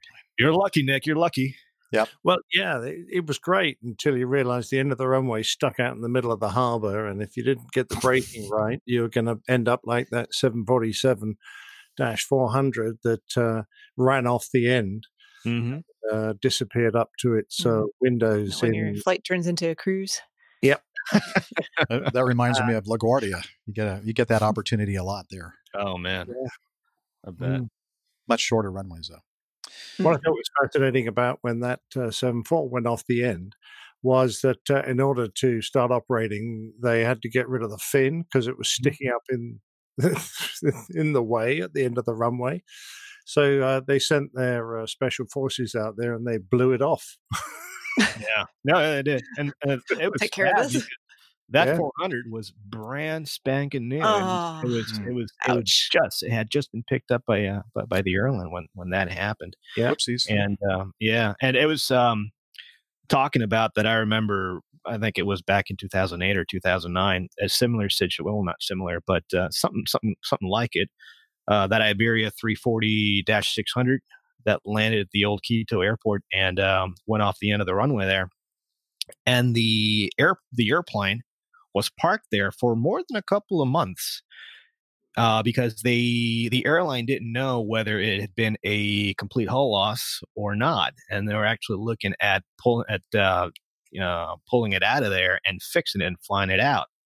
And so what the airport did is obviously a couple of things. They took out the localizer portion of the ILS. There was no ILS going in there, and this is before the days of RNAV approaches. So it was when this 5:30, 6 o'clock hour at night came around, it was quite tricky because all you really had was a VOR approach with a very, very dodgy VOR and particularly high minimums in a high altitude airport. So that was always interesting. And then also the airport actually shortened the runway and they painted this white line to show where the end of the runway was, because now all calculations were made as that being the end of the runway to be able to clear that Iberia 340 that sat there. So that was interesting. They didn't blow out the fin on that one because I think that would have might have been easier. No, officially there've never been any hull losses due in flight, and I think not in flight. But that was the first 340-600 hull loss. It just never flew again. Actually, I saw that happen. I was there. I was the plane that landed before that plane went off the end of the runway. It was your fault then. It was my wake. It was my wake turbulence. Yeah, it's all your fault. Wow. Yeah. Well, good discussion. Thank you, Captain Peter. Kind of clears things up for us. Oh, and my friend Captain Nigel knows of Captain Peter, but I don't think they ever actually worked together. But they were in the same airline at exactly the same time for many years. Very small world. Yep. Very good. Next time, George says, "Hi, Nick." This is for Nick. I love the plain tales about flight jackets. I really love my A2 jacket that I got from USA Wings about 5 years ago. Here, let me show that there on the screen. I can't see the jacket. All I can see is a beautiful Phantom. Well, there's a jacket there. You just have to kind of You focus. sure? All Yeah. I can see is a Phantom. He got this from, and he gave he gave us a link to uswings.com. So a link that will take you right to his jacket. Back when I left the Air Force 33 years ago, they were still using Nomex jackets. Attached is a photo of me in my favorite jacket in front of my favorite plane. Probably yours too. Stay healthy, George. He does look very good looking in that jacket, I must admit. Yeah, just something about a leather. I mean, I wear a leather jacket to this day, and I love, just the leather jacket as part of the uniform. I mean, here at Acme Giant, you can wear either a leather jacket or a black. I think it's not Nomex, but it's like a fleece jacket. Mm-hmm. And a lot of the guys and gals actually opt out of the leather jacket because it can be a little bulky, and I understand that, but I'm just so used to carrying it around, and just something about a leather jacket. And I think that the more you wear it, the more you carry it around, the more weathered it gets and the nicer it gets, and it's just, nice soft leather. I've had mine for a long time. In the late 80s, when I was in the U.S. Air Force, before I left, just right before I left, like maybe a year or two, they started making and providing the leather jackets again for certain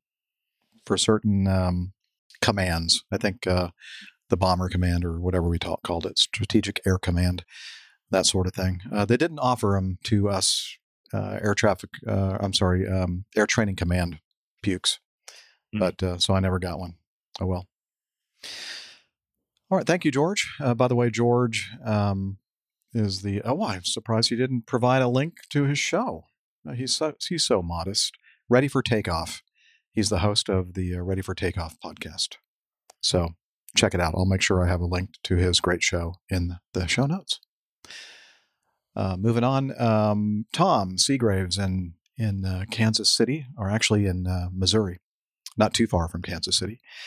Howdy, APG crew. I hope this feedback finds you all well. A few episodes back and two episodes in a row, Dr. Steph mentioned, she won't quit talking about it, that she was able to do some flying in a Kodiak. I remember reading about the Kodiak in Flying Magazine several years ago, and I thought it seemed like a very capable airplane. I haven't thought much about it since then, mainly because I never saw one since then. Recently, though, I stumbled upon a YouTube channel of a guy that flies the Kodiak over in Papua New Guinea. When Dr. Steph mentioned the Kodiak, I thought that there may be some folks in the APG community that might want to see it in action. Ryan, also known as Missionary Bush Pilot, flies the Kodiak in and out of some pretty interesting places, and he does a good job of explaining what he's doing. Anyway, I put a link below to his YouTube channel if anybody wants to check it out. As always, thanks for a great podcast, Blue Skies, and God bless. Tom Seagraves. And we'll have the link to that channel in the show notes, and I've watched a few of his videos. Very, very interesting flying that he's doing. Yeah. I mean, that's what that plane is made to do, get in and out of some, like you said, interesting places. So interesting runway conditions, interesting environments, and it's exceptionally capable. It can do that. So. Wow. Yep. It's not that I'm old or anything, but that's a young man's game. I don't think I'd be doing that. And I never did. I never did fly anything like that. But I mean, I've gone through that channel, seen some of the videos. Mm-hmm. It gives me the heebie-jeebies, all the terrain and everything that he's flying over. Like really close to stuff and really short looking and interesting surfaces to land on. But check it out. Need to tackle. Yeah, you need to check it out. All right. Ahmad says, hello, fellow APGers. Hope all of you are doing great. I was just thinking of a few members who mentioned in the past their challenge with catching up with the rest of the crew through so many past episodes, and I thought I'd give them some visual encouragement. See the attached video, which you are welcome to play and share on the show. So let me hit the video overlay, and no sound here, just it's a picture of his, or a video of his app and how he keeps up with the APG episodes. So here we go. Let's see what happens here. There it is in the middle there. He's selecting something. Can't read it, it's so small. APG bookmark, and then he has all the APG episodes that he has last listened to and the one that he's currently listening to. He is a very organized person. I know. Doesn't want to miss a one. So there you go. Very cool. Thank you, Ahmad, for sending us the little video of your navigation on your Android phone. That's a big feature. I didn't know you could play videos. Yeah. Uh-oh. Now we're in trouble. Oh, wow. It's limited to, I think it's a maximum of 5 minutes. Okay. Anywho, I'm also in the catching up business, and so far the COVID-19 related traffic jams, security and health personnel checking all motorists when commuting to work and home have been immensely helpful. My catch-up rate has gone up significantly. Listening to the show while commuting really helps. Hands-free while driving, of course. In the video... I thought he'd written hands-free driving. Sorry, Ahmed. Sorry. Hands-free while Just driving. do it the way you're supposed to. Well, yeah, he's steering with his knees. That works. Yeah. You got options there. Options. In the video, you'll notice that I'm listening from the back end, the 230 series, where I really am at the moment, as well as the middle and somewhere not far behind the current episodes. It's very possible to catch up, and our far behind members shouldn't despair. I'm using the app Podcast Addict to get and listen to the shows. P.S. I love the dynamic album art that changes with the topic being discussed. Podcast Addict shows this neat feature. Whoever came up with that idea is a really cool person. My hat goes off to the effort/innovation. Take care, guys. Love you all as much as I love the show. And again, that's Ahmad Dan Hamadou from Abuja, Nigeria. And thank you. We love you too. Yeah, I think most of the podcast clients out there do support the chapters implementation. And I started doing that, I don't know, a few shows back. And little extra work, but I think it's worth it. If your podcast player supports it, it's kind of cool sometimes to. It's great in the car when you're looking at your screen and you see the pictures. It's good while you're doing your hands-free driving. Yes, while you're steering with your knees. While you're definitely not looking at your podcast app while you're driving. At the nice artwork that shows up for each chapter. Well, I'm used to Airbus. We didn't have to worry about things like that. All right. I'm going to share something with everybody. I hope that we're not going to get in trouble for playing this. I'm probably not going to play the whole thing. It's about 5 minutes long.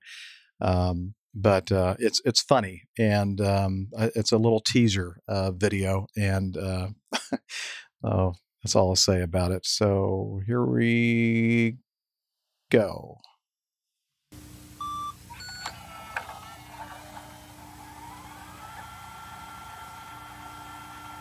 Llama International Airlines, 1996, not for redistribution. Welcome to Part 1 of the Llama International Airlines Flight Crew Induction Course. In this video, we'll be looking at the standard operating procedures when flying our brand new 737-800 aircraft. Whether you've just got your wings or are transferring from another airline, this video will familiarize you with our aircraft and procedures. When you arrive at the aircraft for your first turn of the day, you may find there is no jetway or stairs attached to the aircraft doors. In this scenario, you may be required to flag down a passing baggage handler and request a leg up to open the door and climb in. He's being boosted inside the Once front aboard, door. make your way to the cockpit and wake any sleeping flight crew, politely asking them to leave the aircraft. He throws the pilots out. And the hat. Get out, you two. The minimum equipment list on any Llama International Airlines flight is as follows. The front section of the aircraft. At least one working engine. Coffee maker. 2 times 5 kilogram bags of llama feed. If one of these NEL items are unserviceable, do your best not to bring attention to the issue, and instead attempt to distract your colleagues with alarming phrases, such as, We're getting a pay raise to $12 an hour next month. And I think both engines are operating normally. Okay, so that gives you a little taste of this. I mean, you got to watch the whole thing. Good. In fact, they're so clever that at the very end they actually have outtakes, which really aren't outtakes. They had to create the outtakes. Very, very funny. I got to watch it again. By the way, I should have mentioned that Scott sent that in. Scott Bennett. He said, "Enjoy the humor." So he basically just shared the YouTube link. Good stuff. So, Rick, you were shaking your head like you've seen this before. Yeah, I have. It's just like you. I saw. He made it. I couldn't stop that. Not that there's any airlines like that out there, but pretty close. Yeah, not really. Sort of. Yeah. Anyway, very, very clever little animated video that you should check out for sure. If you don't do anything else, make sure you check that out. Well, thank you, Scott, for that. Rick writes in with some not so great news. Not unexpected, though. Rick lives in Reno, Nevada. Rick Goebel. Captain Jeff and crew, the Reno air races have been canceled for 2020. Let the community know. Thanks for the great show. Best regards, Rick. Longtime listener in Reno. Well, you know what? Expect us next year, Rick. I hope you have a big house for us all, for the crew and the community. I don't know. Mm-hmm. That's a possibility. I mean, we were just assuming that we could stay with you. Yeah, hopefully. But man, this year is just the year that should never have been. I know. Right. Yeah, looking. Oh well, we'll get through it. We will. We'll get through it. Well, hindsight's 2020. It is. All right. Gosh. Yeah, I'm sorry. More very disappointed looks on the faces of my fellow crew members. Jonathan, item number 10. Dear Captain Jeff and crew, here's a follow-up on a story you all discussed at length recently, and I must say, it's even more terrifying than we thought. 1 in 3 pilots in Pakistan hold fake licenses, and the government knows. Here's a link from CNN. And I don't know if we need to dwell on that anymore, but we'll provide the link for you in the show notes. In other news, my family and I are considering our first flight since COVID started. We live in Minneapolis, where, as of this writing, the cases have been trending down for several weeks. And we'd be going to Montana, where cases have been really, really low, but are growing somewhat. Seems relatively safe, and there's some extra motivation to get out there now, and it seems worth the risk. Because of the way my work schedule was this year, and then COVID, it's been over 6 months since I've stepped on a plane. Too long, if you ask me. Hopefully things stay stable, and we'll still feel comfortable taking that flight. And again, this is Jonathan in Minneapolis, so he's probably looking for some encouragement from us. Do it. Yeah, I've taken several flights and it's been fine. I mean, just, proper precautions as Nick is demonstrating there. Wear your face covering, wash your hands frequently, try not to spend any longer than you have to standing next to people. And most importantly, make sure you're wearing clothes. Wear your clothes. Awesome. Yeah. Although if you don't wear clothes, then the COVID doesn't attach to them. Yeah. And Is that how that works? I don't know. Yeah, you have to wash your body for 20 seconds. If you don't wear Just clothes. continually douse yourself in sanitizer. There you go. Don't forget all the little And then you'll be creases. too slippery to be caught by the cops. We're the slippery crazy guy. It brings new meaning to slippery slope. Yep. Doesn't it? I'll step away from that one. Yeah. All right, Jonathan. I think you have overwhelming encouragement from the crew that just take the appropriate precautions and you'll be fine and have a good time. And please let us know how that vacation works out in Montana. Yeah, good luck. Hope you don't catch nothing. Don't forget there are other things out there, not just COVID-19. What? Really? There are. Oh, yeah. Okay. Well, maybe the precautions will work for those things too. Never know your luck. Yep. 11. Michael Steves. A, you asked if the Citabria was aerobatic. The answer is in the name. Try spelling it backwards. Mm-hmm. Guess what? Can I try saying it backwards? Yeah. Aerobatic.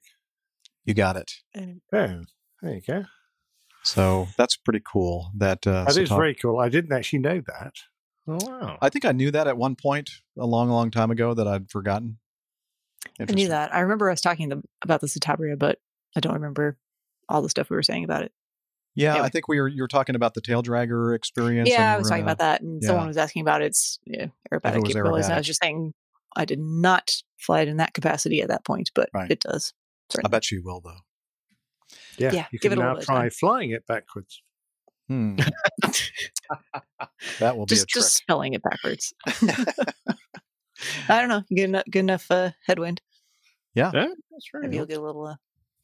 No, just point it upwards till you run out of airspeed, and lo and behold, It'll go backwards then too. yeah, it'll It go will. backwards. Yep. Give yourself a little bit of altitude. That would be my only recommendation. Yeah, that's that. Good, Exactly. good call. Good call. I second that absolutely. And the people that make the airplane have actually designed it so that the tail won't snap off when you start sliding backwards. They even did Brilliant. backwards. Yeah. They rode backwards. It was certified backwards. Everything's backwards with that. There. Everything's Excellent. backwards, like the show. Let's see. The second thing that Michael mentions, there was a mention of the Zamperini Airport, home of the Sling Pilot Academy. The story of the namesake Louis Zamperini is fascinating. He swam in the 1936 Olympics, then joined the U.S. Army Air Corps. He was flying a B-24 Liberator over the Pacific in 1943 when it crashed in the ocean, and he spent 47 days at sea before the remaining crew were taken prisoner by the Japanese. The book Unbroken is quite a read. They did a movie on that too, didn't And they? they did a very good movie, which is I have this subject suggested as a plain tale, and because so many people will have seen the movie Mhm. and know about it, I've resisted it. Try and do things that people don't know about. So And by the way, we did receive some feedback from somebody, not specifically about this, but I think the person mentioned it, and we'll probably do this in the next show. But the person said that he thinks that the Class Bravo No guy, his home airport is Zamperini Airport. very So, interesting. yeah. Wow. Yeah. And the Class B guy is unbroken. Well, so far. So So as far, we- yeah, yeah. that remains to be seen. We Yeah. believe, possibly. Nobody has heard from him for a while. Yeah, I think the feds have a different idea. Along that same vein, Warren, item 12, says, I enjoyed this episode of APG and recommend you check out the remarkable Louis Zamperini story, popularized in the 2014 book movie Unbroken, as we just mentioned. Olympic track star Louis Zamperini becomes a pilot during World War II and endures a brutal struggle for survival when he is captured by the Japanese. Thanks for your show, which is a great respite from the mostly depressing current events flooding the airways. Warren. Yep, that's one of the reasons why we're here, Warren. That and we don't have anything else to do. But No, particularly me. I've got nothing to do. not a lot going on for me. Nah, not a lot going on. I've been busy, but I'll always make time for you guys. Absolutely. Oh, Yeah. thank you. That is sweet. All right. Got some feedback from Owen. He's in the chat room as well. Oh, good. It Hey, is. Owen. Oh, there he is. I see his name right there. Okay. So let's read Owen's feedback. Hi, APG crew. It's been a while since I've sent in some feedback. I'm also only just catching up on the current episodes with all this time I've been having away from my normal office in the skies. I wanted to comment on something I heard in episode 429 when you were discussing the A319 windshield blowout in China. More specifically, on a point Captain Rick brought up.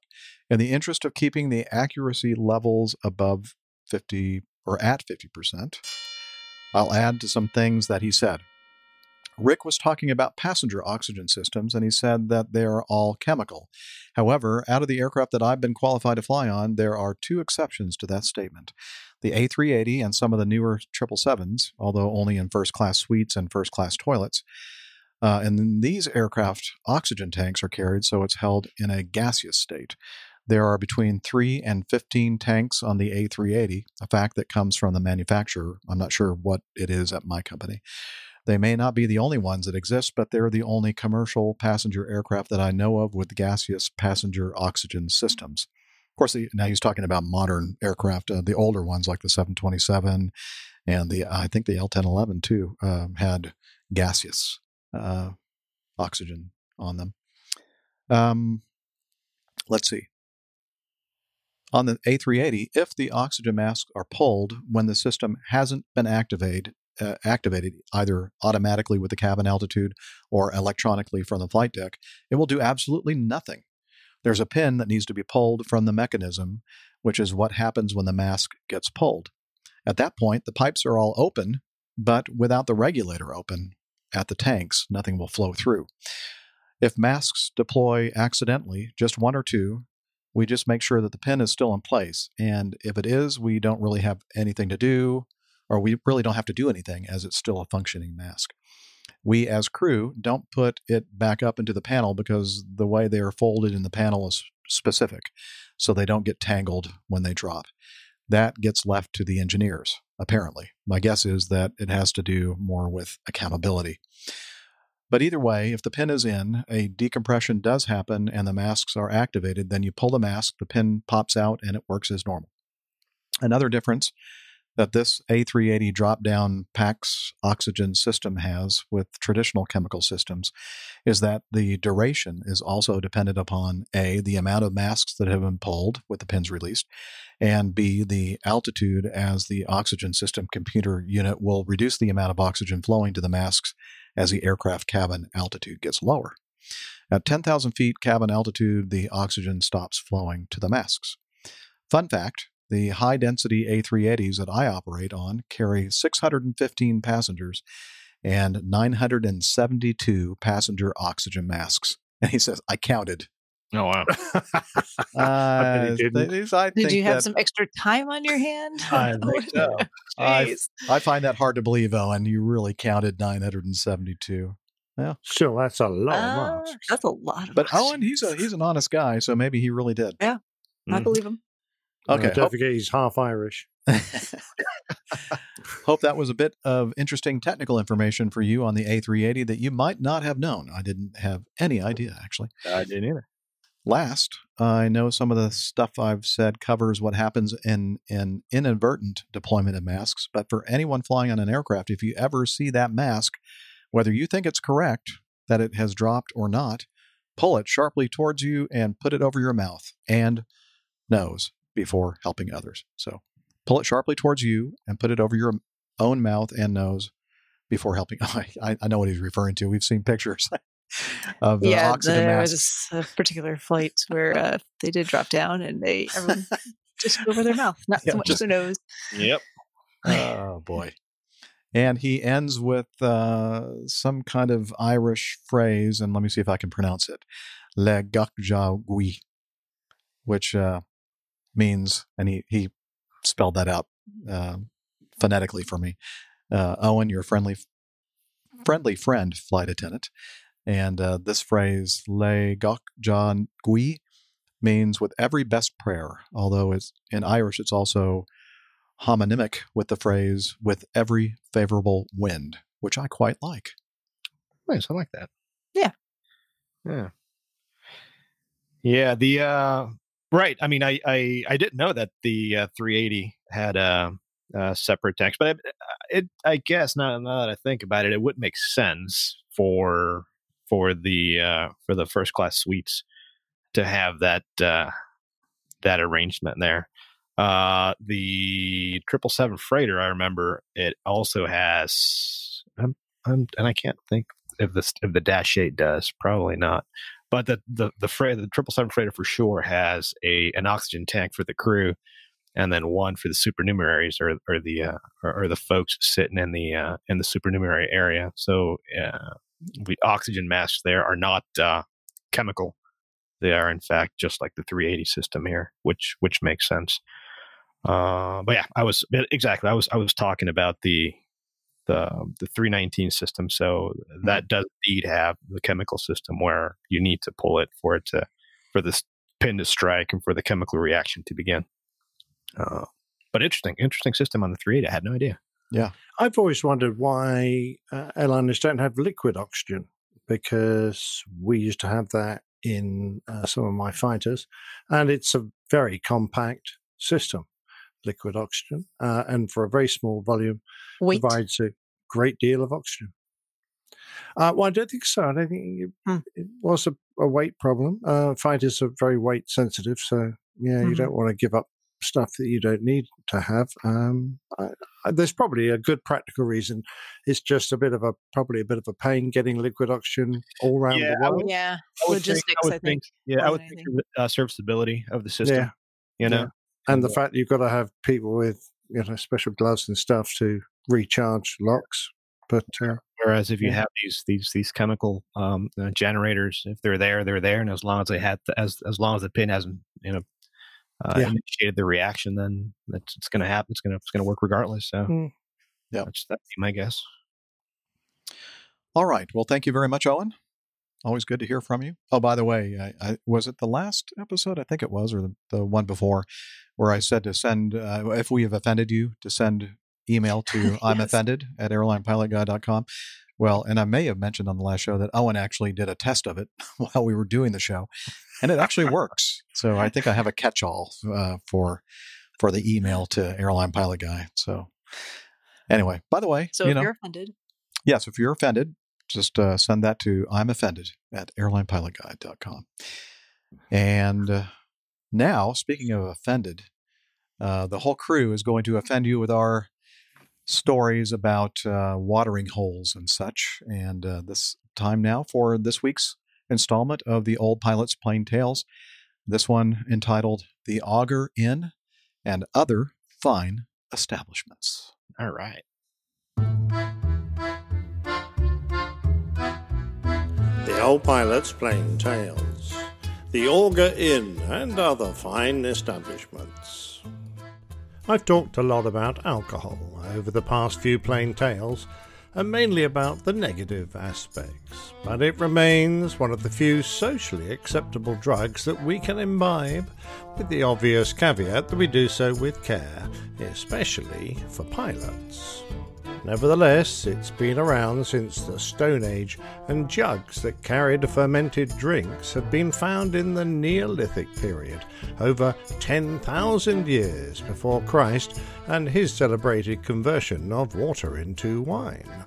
Indeed, the oldest purpose-built brewery was found in a cave near Haifa in Israel, where a residue of 13,000-year-old beer made from wheat and barley was discovered. The ancient Chinese drank beer and wine made variously from grapes, hawthorn berries, honey, and rice.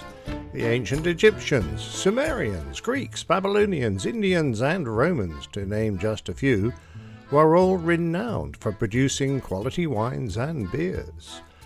Proverbs 31:6-7 of the Hebrew Bible recommends giving alcoholic drinks to those who are dying or depressed so that they can forget their misery. In the European Middle Ages, beer, wine, and cider was an everyday drink for all classes and ages of people, and it was recorded that even nuns were given an allowance of 6 pints of ale a day. Native Americans fermented various beverages long before the Europeans settled their lands, and the sub-Saharan Africans could brew a mean palm wine.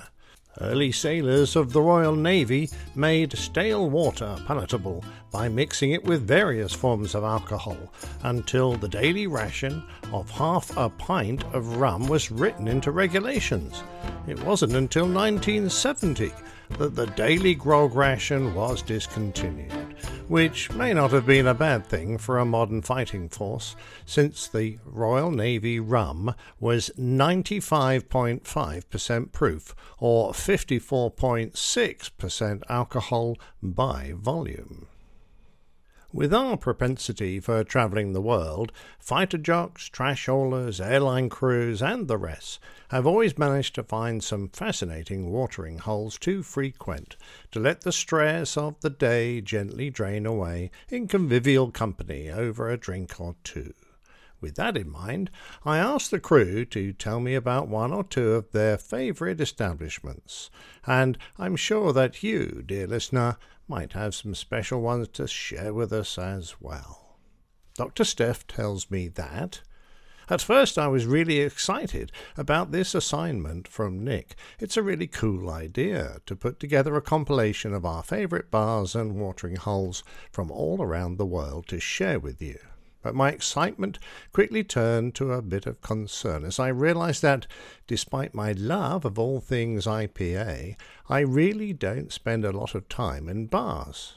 I found myself struggling to think if there's any place I would even consider a regular favourite of mine.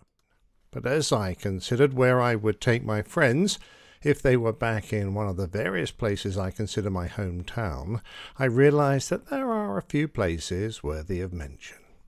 The first is actually a place I've been going to well before I was of legal drinking age. Really, Steph? Don't worry, I wasn't actually consuming alcohol in bars before the legal age of 21 here in the States. This particular bar is called Molly Green's, and it sits at the base of Brighton Ski Resort just outside of Salt Lake City, Utah.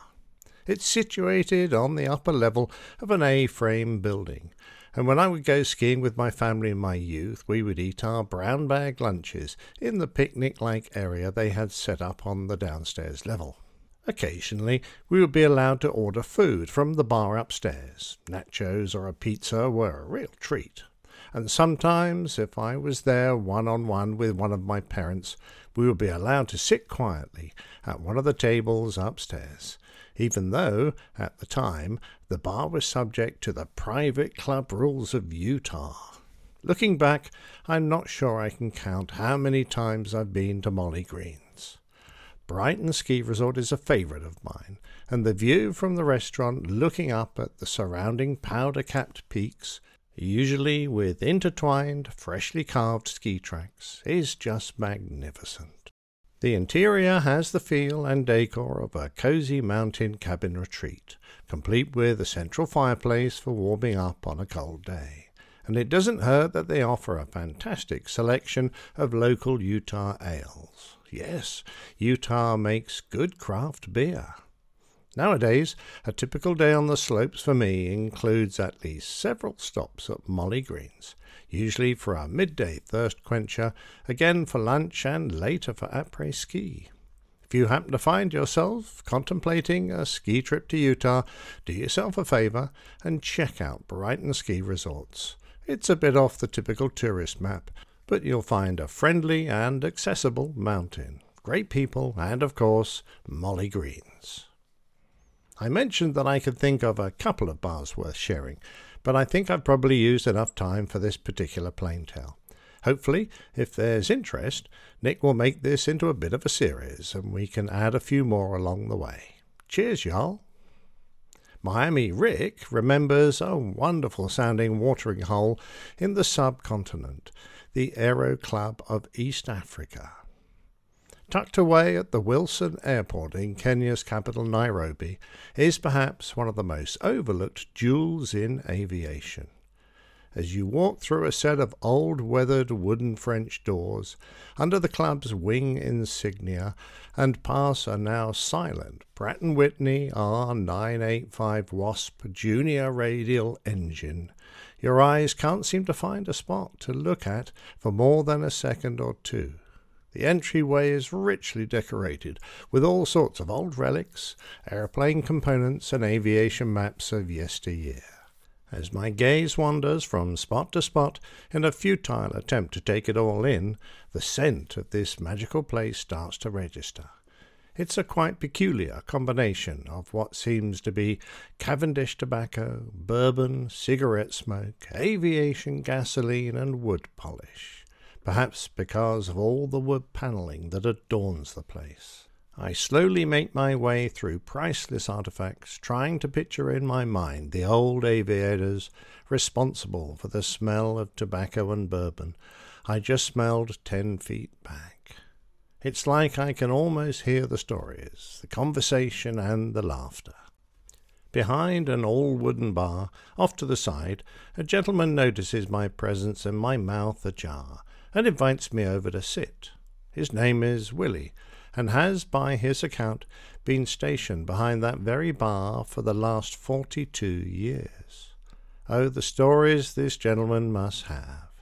He pours me a generous glass of Glenlivet 25, and as I bring the libation to my lips, I recognize the smell as exactly what I sensed in the entryway. Willie carries on with story after story, and I feel like I've hit the jackpot. This kind old man, who seems almost relieved I walked in, shares countless tales of old aviators now long gone, the history and significance of the Aero Club, and how it shaped African aviation. His storytelling abilities are phenomenal, although I do suspect the 5,564-foot elevation and a mild case of jet lag had some influence on my amusement. Sadly, I had an early departure to Abu Dhabi the following morning, or I would have most decidedly stayed the entire night listening and trading stories with the aviators that still make this amazing watering hole a regular stop. As I left, a plaque on the wall caught my eye. It said, "Old pilots never die. They just hang out in the Aero Club." Very fitting, as I'm sure you can still hear them through the hallways, just as I did that day. Oh, if those walls could talk. Captain Jeff has great memories from his Air Force days. When I think of the great bars that I've been to in my life, I think of many, most of which were experienced by me during my time in the U.S. Air Force. Hickam Air Force Base Officers Club, the Kaneohe Bay Marine Corps Air Station O Club, Marine Corps Air Station Miramar Officers Club, Top Gun, and many more. If I had to narrow it down to two, I'd start with the most exotic, and exotic it was because of its location. A chain of islands in the middle of the Indian Ocean, 500 miles south of the Maldives, and thousands of miles from any continent, called the Chagos Archipelago, part of the British Indian Ocean Territory. In it, a picturesque atoll named Diego Garcia, home to a U.S. Air Force base. At the northernmost tip of the atoll's western coral rim sits the Diego Garcia's Officers Club. It's a very casual building with large open-air decks that overlook the Indian Ocean. The views are truly breathtaking. Another watering hole that I put on my list of Jeff's top two bars is one with much more history. Located deep in the heart of Texas, on Randolph Air Force Base in San Antonio, arguably one of the most beautiful bases in terms of its architecture, is the Randolph Air Force Base Officers Open Mess. We're not there yet, though. After entering the front door, to the right, walk down the stairs to the basement level. After allowing your eyes to adjust to the relative darkness, keep walking past the barber's shop to the far end of the basement and look for the Auger Inn. Taking its name from an old World War I aviation term referring to the act of spiraling down to earth out of control after being shot down by the enemy, many a modern-day aviator has done the same in this historic stag bar.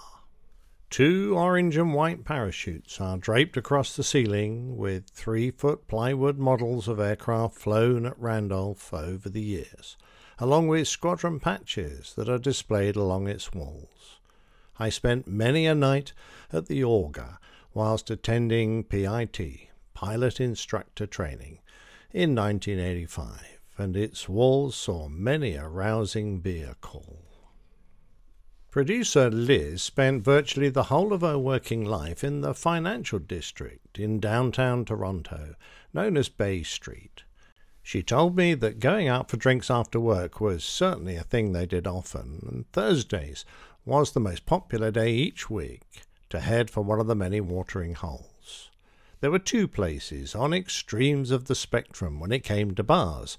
The first was a classic dive bar in the basement of a somewhat sketchy downtown hotel, the Strathcona on York Street.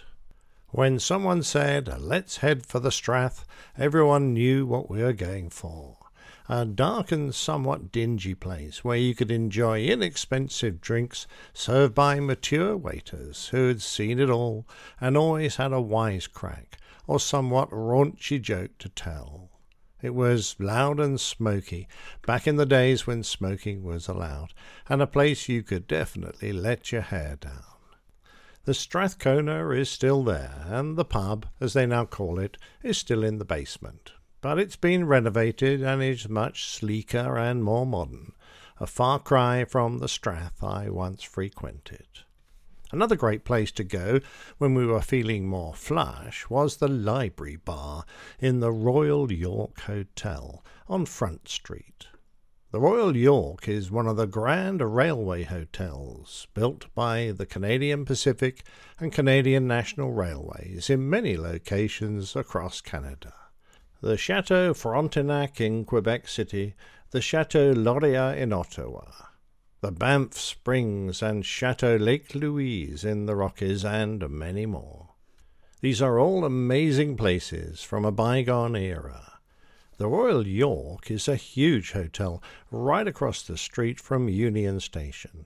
It's been renovated and beautifully maintained over the years and has an amazing atmosphere, offering many food and drink options. The Library Bar is right off the grand front lobby and is a cosy, dark wood panelled room with a calm, hushed atmosphere and a gorgeous bar. Cocktails are served by experienced bartenders and renowned mixologists. So glad it hasn't changed over the years. Well, thanks, crew, for all those lovely memories, and I just have time to add a couple of my own. The first is one that, sadly, isn't open to all and sundry, so it's unlikely you'll get to visit the Big Room in the Royal and Ancient Golf Club of St Andrews in Scotland, the home of golf. For a few years, when I served at the nearby RAF station, I was honoured with the chance to use the R&A as a house member. Behind the tall bay windows of the impressive curved frontage, the members would chat over a few drinks, perhaps some rare Kummel, a smooth, clear, caraway-flavoured liquor, double-distilled, historically in the Duchy of Prussia. It's a common drink found in most of the elite Scottish golf clubs. The Big Room was the heart of the club, and on its walls hung some of the finest works of golfing art in the world. The lockers, going back to the 1850s, which surround the walls, were used by the longest-serving members. The Big Room never stooped to a bar. One had to catch the eye of an old retainer in a white jacket, who would discreetly take an order and then return with your drink on a silver platter. I never tired of sipping something special while sitting in an overstuffed armchair, watching the nervous swings of golfers teeing off from beside the starter's box of the old course right outside the windows. Finally, I feel obliged to mention one of the most disgusting but delightful bars in the world, the Truck, or as most American crews called it, the trailer, parked on a bit of rough ground near the airport and the crew hotels. This was the last stop of the determined drinker in Narita, Japan. After an evening that, in my case, started with a cheery shout from Hiroshi as we crowded into the Flyers Bar, moved on to the Bon Cafe, sometimes called the Spiral Staircase for those who couldn't read, for an all-you-could-eat teppanyaki, and then into the Barge Inn, so named after the problem some locals had in pronouncing Virgin, since Richard Branson was a part owner. At kick-out time there used to be just one place that would still be open, and there was a waiting bus to take you there. The Truck was, literally, the back end of an articulated lorry that had been turned into a karaoke bar. Crowded into the gloomy interior were many pie-eyed pilots, accompanied by a steamy collection of tipsy flight attendants from all corners of the world, all crammed together. Sweaty bodies rubbed against each other.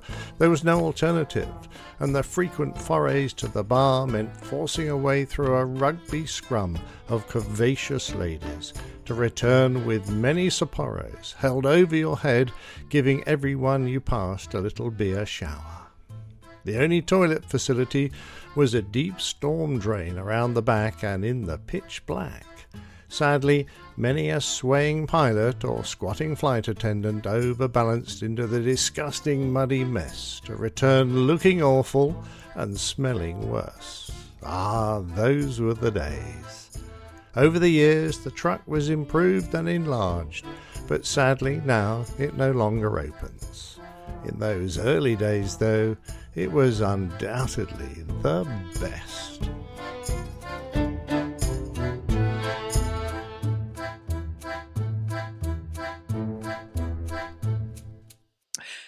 Disgusting and delightful. That's the way I think of our APG crew. Oh, yes. Wow. Of course. That was a lot of fun. great memories. All that. Yeah, I loved it. It was just getting a little bit of an inkling of what we all liked. I can just see Liz in the beautiful library bar, sipping a lovely whiskey and talking money with her money colleagues. After having just fired somebody.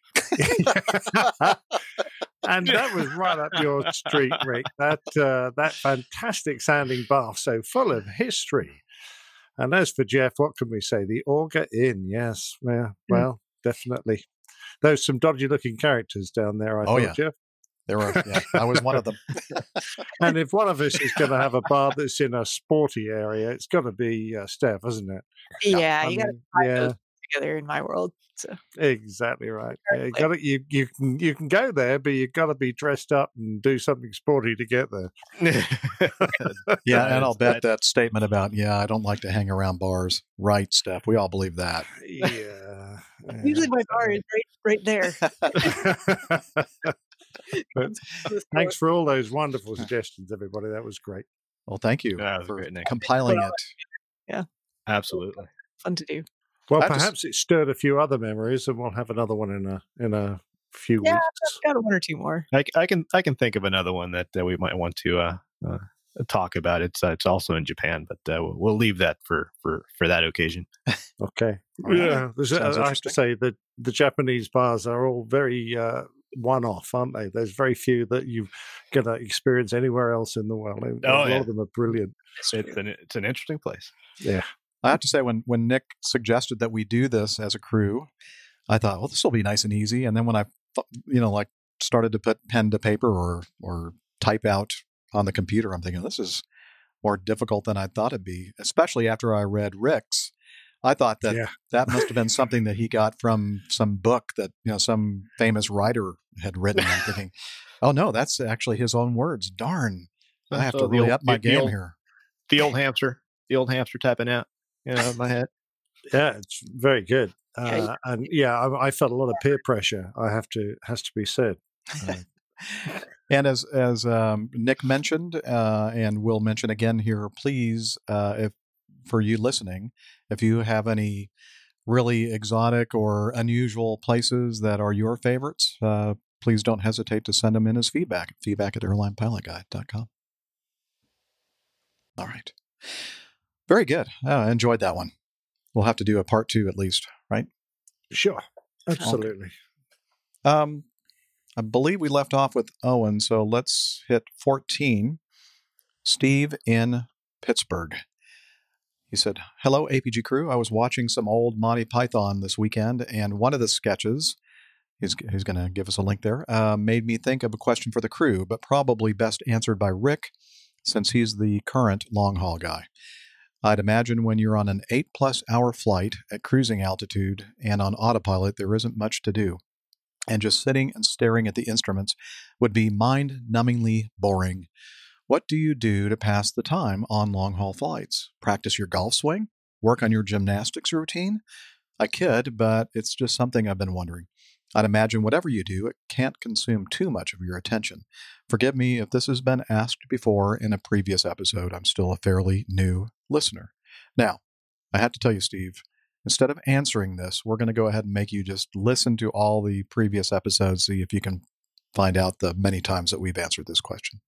Yes. No, actually, we're not going to do that. All right. So what do you say there, Rick? What do you do? Are you practicing your golf swing, your gymnastics routine? I do. I carry around a mobile gym, so I set it up in the upper deck area there, at least when I flew the 7.4, and just do some bench pressing. No, I'm just kidding, obviously. It gets a little gets a little monotonous up there after hour number 7, and so what I do is you just read a lot. Or a lot of what other guys and gals do, just like myself, is you carry around noise canceling headsets, and usually what I do is I'll put my I wear the old school Telex in-ear, kind of like the NASA controllers back in the late 60s, early 70s. So you put those in your ears, and I put the headband around my neck, and I'll put the headphones on top of that, obviously, so that I don't miss any calls from ATC. Not that you'd get any in the middle of nowhere, but just in case, because you're constantly monitoring 121.5 and 123.45. So you always want to keep an ear out for that. And then over the headphones, just sometimes listen to an audiobook or perhaps a little bit of light music, perhaps. I love listening to classical music while flying, particularly at night. It's just fantastic stuff, and it does help pass the time. It really does. So that's kind of what I do. But while you're sitting up there, it's nice to read. A big time reader as well, so I do a bit of that as well. So that helps, especially the books that have a lot of pictures. Exactly. Coloring books. I like the ones that bring the crayons, to practice creative outlet. Yeah, to practice my stain and coloring in the line. And, especially you have seen Air America, haven't you? That is a classic. Yes, it is. So, speaking of classical music, a favorite composer? It kind of depends. I am partial to late Baroque and early classical. Mm-hmm.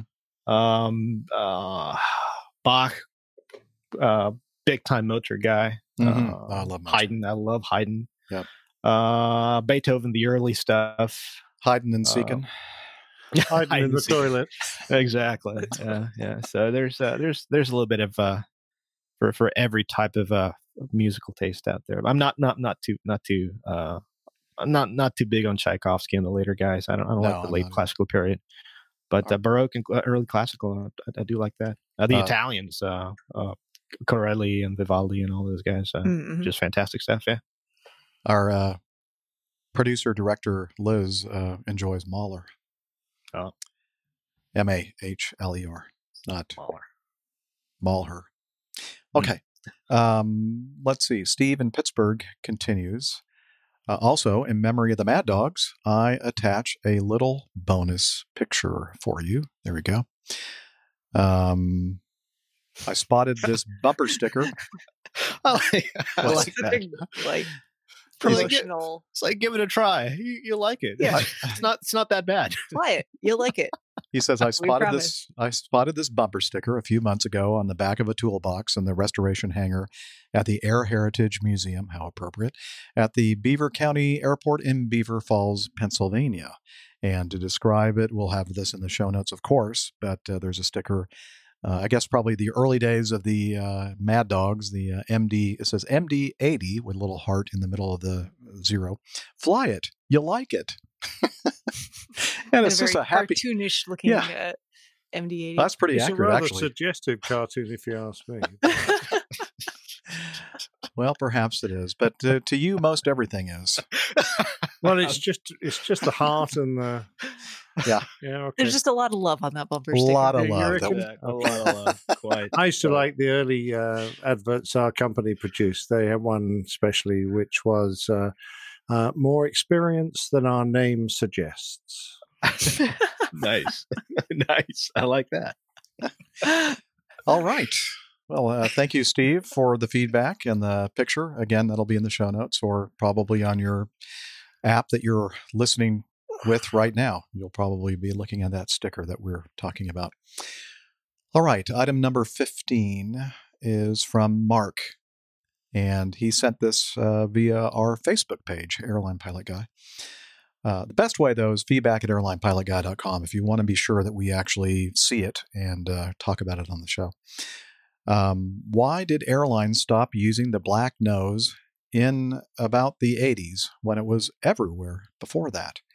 Okay, so remember the nose cones of the airplane, and there seems like they're always black.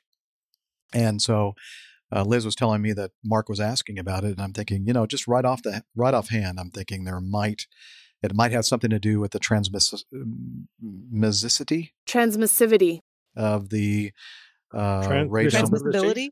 That too. Yeah, I just pick one of those. It starts with a T and ends with a Y.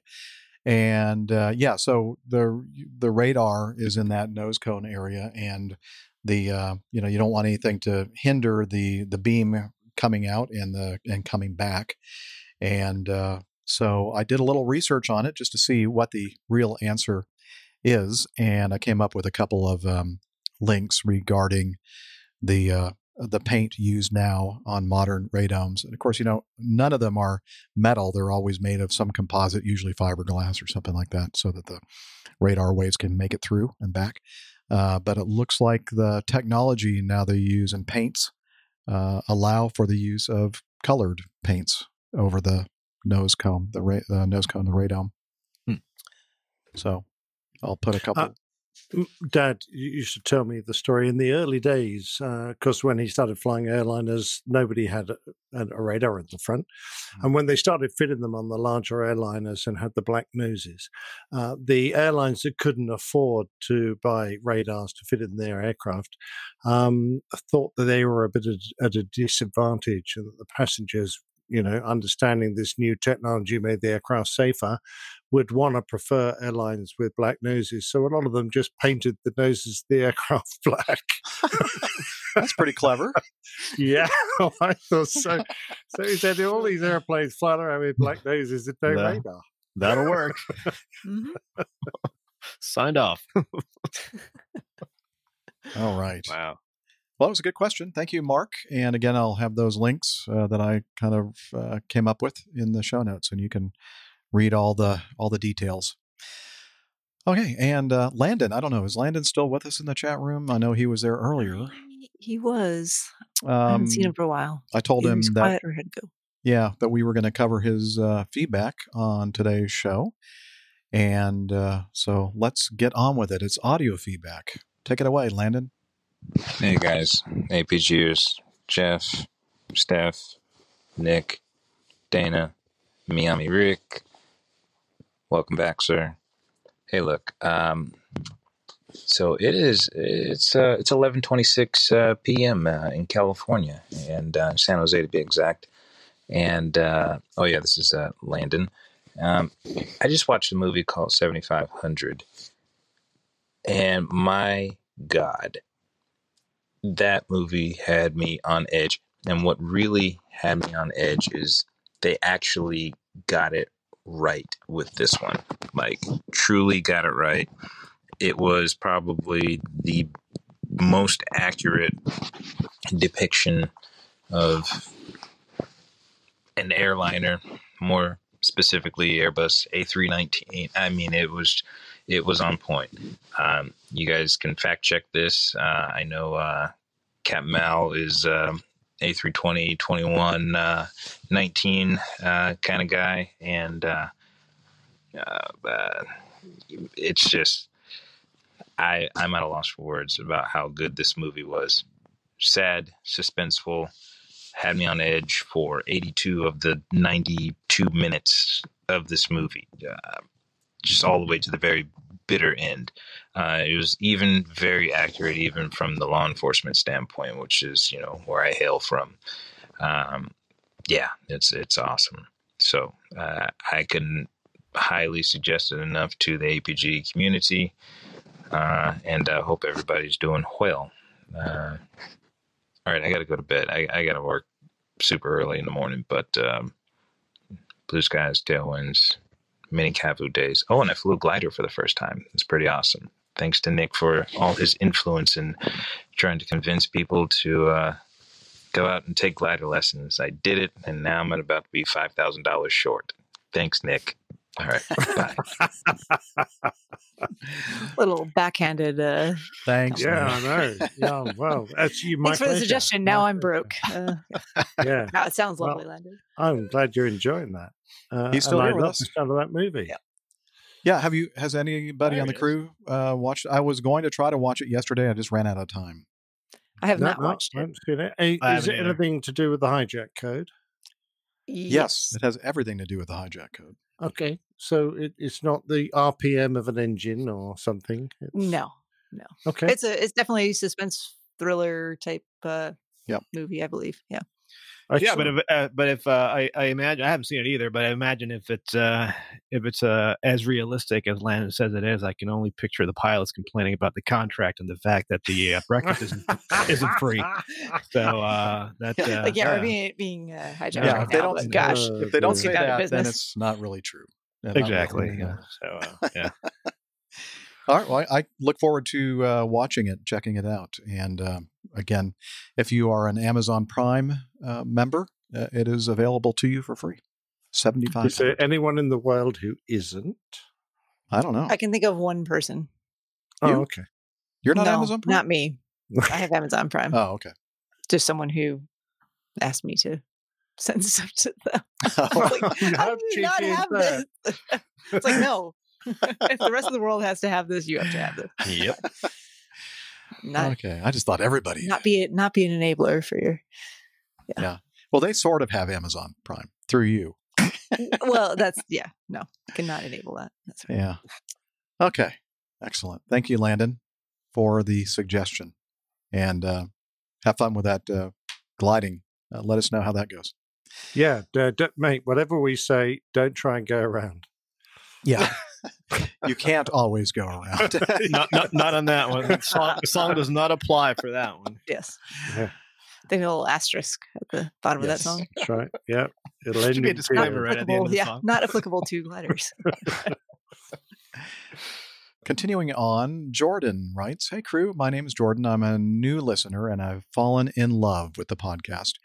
I'm an aspiring pilot, hoping to start my PPL soon. Your stories are a fun inspiration and I enjoy hearing the pilot's perspective. I one day hope to experience it. Please keep it up.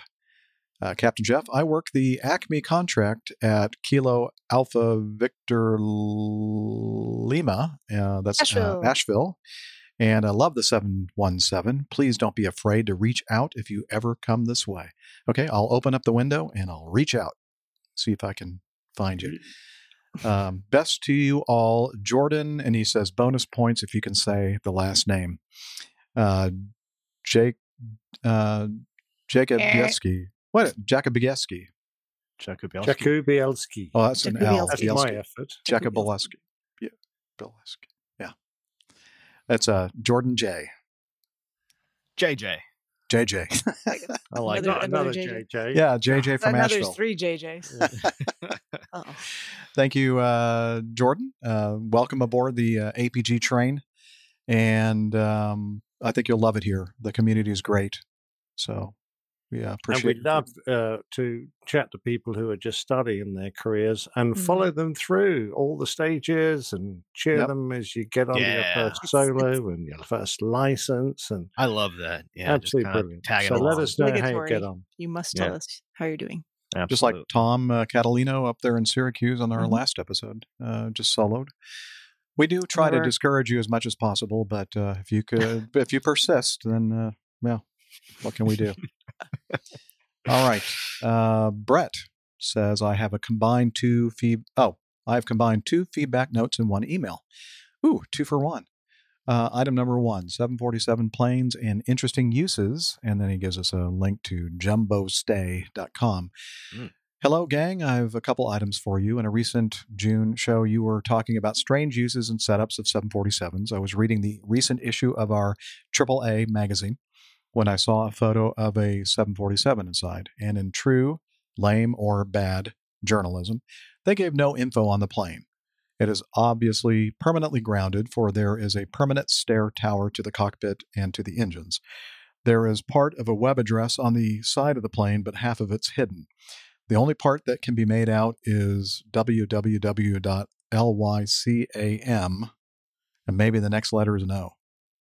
So we're not sure. Maybe somebody out there can figure that one out. It seems that this 747-200 is a hotel at the Stockholm airport, the Jumbo Stay. What a clever idea. The web page appears that it might not be updated, but the cockpit is a double room and beds in place of engines and landing gear. Now, maybe you've talked about this and I missed it, but if not, then here you go, a spot to get away. I don't know if we mentioned that one specifically, but we did talk about several instances of big airplanes like the 747 being used for that purpose. But I have to check that one out. The second piece of feedback he sent in, using a magnet on ICD defibrillator, APG goes medical. Also, in a recent show, the APG went medical. I should probably play the medical sounding theme.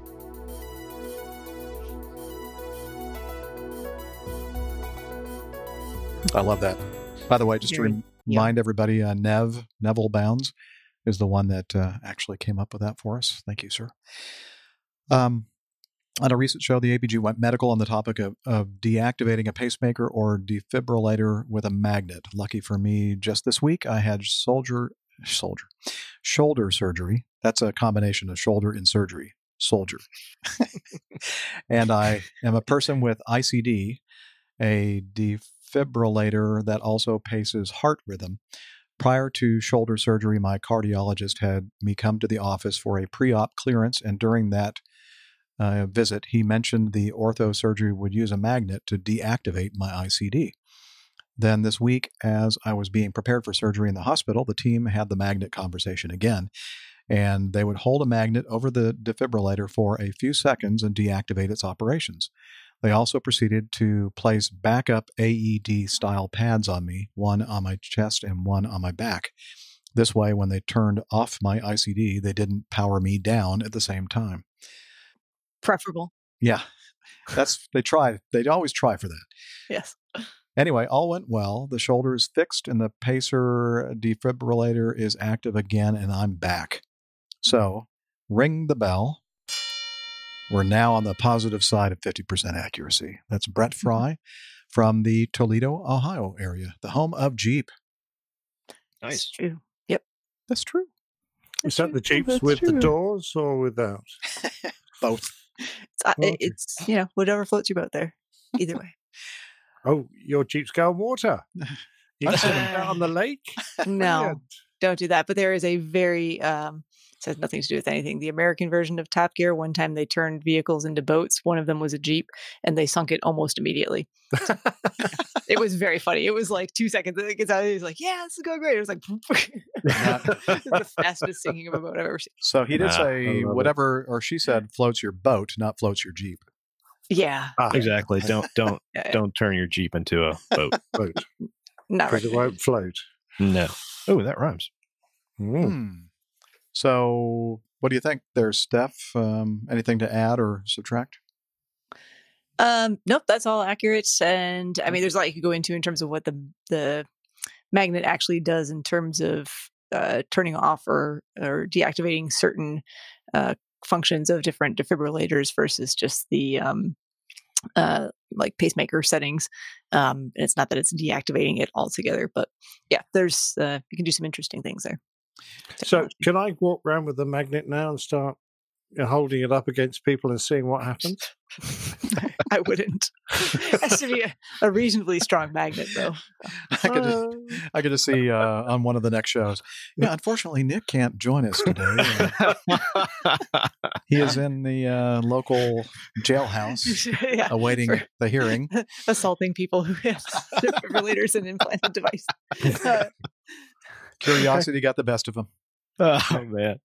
Hey, now, Steph, is this true? I was listening to something on the radio, some program, and they were talking about, or they played an excerpt of an interview with a medical professional, and they were talking about, like I think they were talking about the COVID and the cases spiking and that kind of thing, or maybe the deaths picking up a little bit.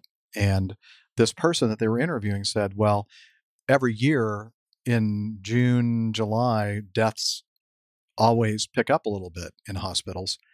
And he said, well, why is that? And he said, that's usually when the people are just coming out of graduating from med school and starting their residencies. And I'm thinking, no kidding, really? Is that true? I believe that myth has been busted. It's not true. It's not. Well, it is true that newly minted interns, residents, even med students generally start July 1st. That's the typical date.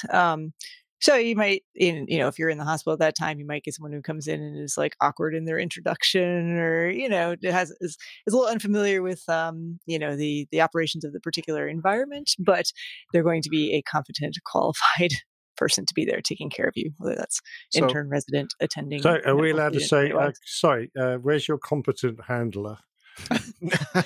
Or how about you should always know who you're talking to on the team. So if we're going to do some elective surgery, probably best not to schedule it for June, July, August. I'm going to not throw anyone under the bus and say that you are perfectly safe and in good hands to be in the hospital any time of the year. I have made a note of it. Yeah. Definitely don't do the summer. Okay. Well, thank you, Brett. Liz has suggested that I could cheat at lawn bowls by walking around with a very strong pair of magnets. Will that affect the balls? Do you have a lot of some of the older players? Do you have any players who have pacemaker defibrillator? Yeah, well, they'll start twitching. Yeah, that's it. Yeah. What's going on? And the ones with wooden legs. It wouldn't work with wooden legs, would it? Oh gosh. Oh my. Thank you, Brett Fry, for the feedback. Let's move on to Randy. Good day, APG crew. I really enjoy your podcast. I'm retired from a 30-year career flying for an airline with a base in Denver, Chicago, and San Francisco. I think I know what that is. Let's call it Apogee Airlines. Listening to the podcast reminds me of the sessions I'd have with the crew on a slightly too long flight. It's fun to listen. Keep up the good work. There you go. That's what he does when he's doing the long haul stuff, or he did. Anyway, I sometimes contribute to the Quora boards. Is that the way you pronounce Quora? Sounds legit. Quora?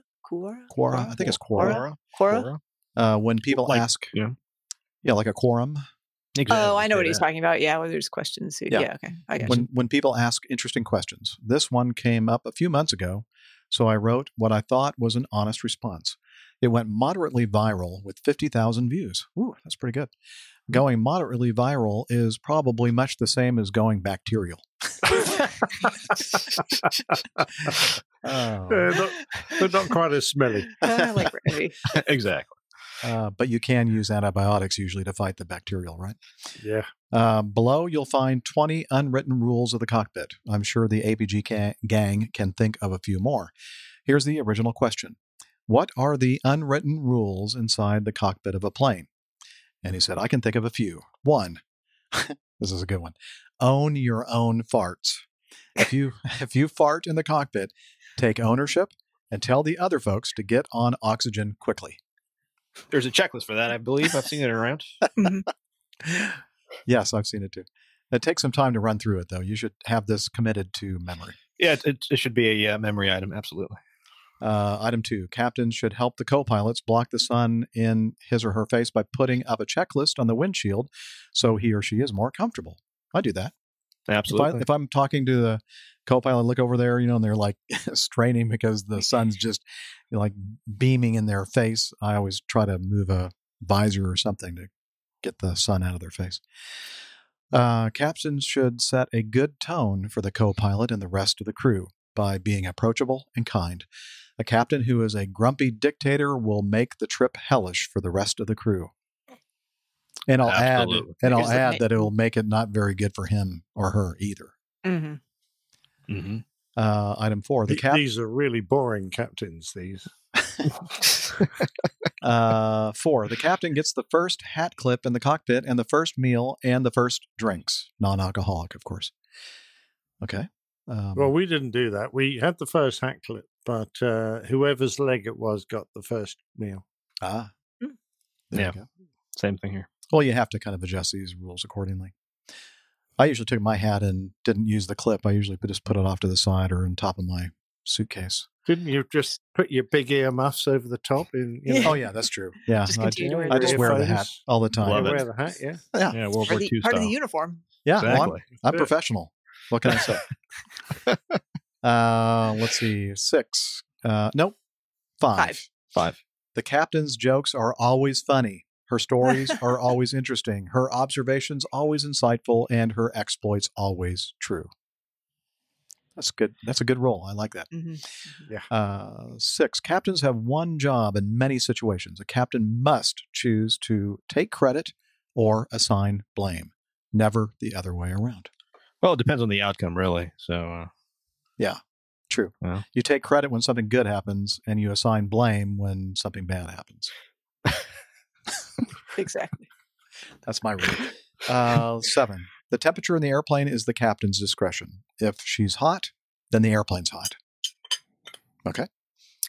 That sounds a little bit odd, that one. Yeah. I think we're talking temperature. If here, you got a hot captain, Temperature. Temperature.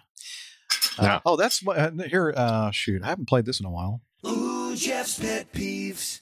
So we're talking about this COVID-19 stuff going on and taking people's temperatures. And they said, well, if you have a temperature, then we don't want you to report to work. And I said, well, if you don't have a temperature, then there's something wrong with you. exactly. Right? yeah. Mm-hmm. Very Don't they mean good to say point. a high temperature or maybe a fever or something like that? Yeah. It always bugs me when they say, yeah, he had a temperature. Well, that's good. Yeah. A temperature. It wasn't like absolute zero. Right. I guess you'd have to. I guess everybody always has a temperature, whether you're dead or alive. You have a temperature. Okay. Now, is that a temperature in Kelvin or Fahrenheit or Celsius? Which It one are doesn't we matter referring what to? scale You pick. Yeah, Whichever one you floats like. your boat. Yeah. As long as it's in the 98-degree range. Yeah. That's right. That sounds a bit hot. Yeah. Not in Celsius. You don't want a 98 degree No, temperature. you don't want Celsius. Okay. No. All right. 36. 36, is it? 30. I don't know. 36 or something like that. That's what I said, but I'm Okay. not sure. That's close, I think. Okay. Sounds reasonable. Yeah. One must obliquely and carefully notify the captain when he or she is totally and completely wrong unless something dangerous is about to happen. Captains have thin skin. I wouldn't say that Possibly. that's necessarily. Might have. Yeah, maybe. A nice first officer is polite about telling the captain they've just screwed up. Yes, Liz is telling me in my Nice. ear that I missed number 8. She is correct. I've noticed that. The captain gets to choose who flies which leg. He or she will usually choose the easy ones. Except if you're on a That's not check true ride. either. Because if I was in a check ride, I always chose the hard one. Because it's much less likely to fail me. Right. And it gave my first officer the easier leg, which made life just a little easier for them. I usually do the opposite of this rule that he has listed here. If something looks like it's going to be a challenge, like the crosswinds or low ceilings and viz and that kind of thing, I'll try to make it so that I'm the one that flies that one. Yeah, me too. Oh, I So- try and let the first officers do a more difficult one if they were keen, because Mm-hmm. otherwise, how else do you learn? But if it was a check ride and it was an important ride, then not. Yeah. You make a good point there too. There are 5. Make sure I. Yeah. Okay. There are 5 ways to fly the airplane: the right way, the wrong way, the company way, the FAA way, and the captain's way. Guess which one we'll be doing today. I love it. That's very good. Very nice. It's best, I think, if they align like this: the right way and the company way, the FAA way are all the captain's way. And Yes. you got it right. 11. Rock, paper, scissors is a legitimate way to solve many disagreements. Okay. Yeah. Is the engine on fire? Okay. I don't know. Okay. 1, 2, 3. Shoot. Are you in disagreement about that? Might be. Might be. 12. Don't quote the movie Airplane unless you can do so accurately. Ooh. Oh, Take the tower. That's in the manual, in fact. I can attest to that. Okay. 13. Politics and religion are popular topics for cockpit discussion. Of course, the captain's always right. They might be popular topics for cockpit discussion, but in my cockpit, they aren't discussed. Because I have found that it's so easy to get so wrapped up in it that you forget that you're hurtling through the skies in an airplane. Oh, and the last thing you want to do is actually have a falling out. Right. That's never good. Never good either. With someone you guys spend the next 3 days with? Yeah. That's kind of working. Awkward. 14. Don't talk about the flight attendants in a mean way unless the cockpit door is closed. And make sure you're not talking into the PA. Yeah, exactly. Good point. That's a really good one. Remember to erase the voice recorder after every successful flight. You wouldn't want your discussions to fall into the wrong hands, like the IRS. Hey, tax evasion is a crime, but tax avoidance. By the way, I'm sure he's kidding. It's tax optimization. Because, tax optimization. I think he's being facetious here because I believe that erasing the voice recorder is you're breaking a law, I think. Yeah. And at my airline anyway, that will get you fired. Oh, absolutely. Yeah, you want to leave that alone. Yep. 16. Reading newspapers, books, and magazines in the cockpit is strictly forbidden by company policy. Therefore, only look at the pictures. And you see, that's what I do. Yeah, so, that's why I mentioned that earlier. Not breaking any rules. Well, it wasn't our company policy. We could read away. Well, ours is professional literature may be read, and so, I mean, pretty much any magazine out there is a professional piece of literature. Did they define professional? Yeah. Well, they probably do. It's probably not my definition. Yes, you don't get many amateur publications nowadays, do you? Right. My point. Let's see. If you are offered a mint or a piece of gum by another crew member, you should go brush your teeth in the galley. Your breath stinks. It's like getting soap for Christmas. How small are these cockpits? God, no, we used to fly. Look, I can get a hold of me between the captain and the first officer in my picture there. Yeah, look at that. Well, even worse then, if you're in that size of the Exactly. Then you know it's really bad. Yeah, I suppose. Yeah, okay, fair enough. Refer to number 1. Let's see. Just a couple more here, and then we'll move on. 18. It's a good idea to wait until the flight attendants offer you food or drinks. Asking for them disrupts their routines and sometimes pisses them off. Yeah, that's probably good advice. They end up steering your coffee with their heel or something. You don't want that. Or maybe putting some wiping your sausage around the toilet rim. Yeah, or Visine in your drink. Never a good thing. Oh, don't even get me started on that. There was a murder case here. Oh, really? Yeah. Well, they put too much Visine in the drink? Visine will kill you if you really? consume too much of it. Yeah. What is Visine? Oh, it's an eye drop, and not a very good one. For like your red eye. Irritated or red eyes, yeah. They don't have that in Blighty? Well, I always heard that eye drops in a drink gave you the trots, but that's what I've never actually heard of a brand name. But now I know if ever I'm flying with Jeff again. Yeah, why does he have a bottle of Visine in his hand? Not good. Let's see. 19. Pilots are often wrong, but never in doubt. That's an interesting one. Yeah, that is. Be confident in your mistakes. Yes, exactly. Conviction. Yes. And finally, the last one, 20. The captain gets to be the first person out of the cockpit after landing. Enjoy your flight. Okay. Well, again, it depends on your airline, I guess. All right. Well, thank you, Randy Duncan in Golden, Colorado. I hope you're enjoying your retirement. And we do appreciate you being part of our community and sending us in this feedback. Very good.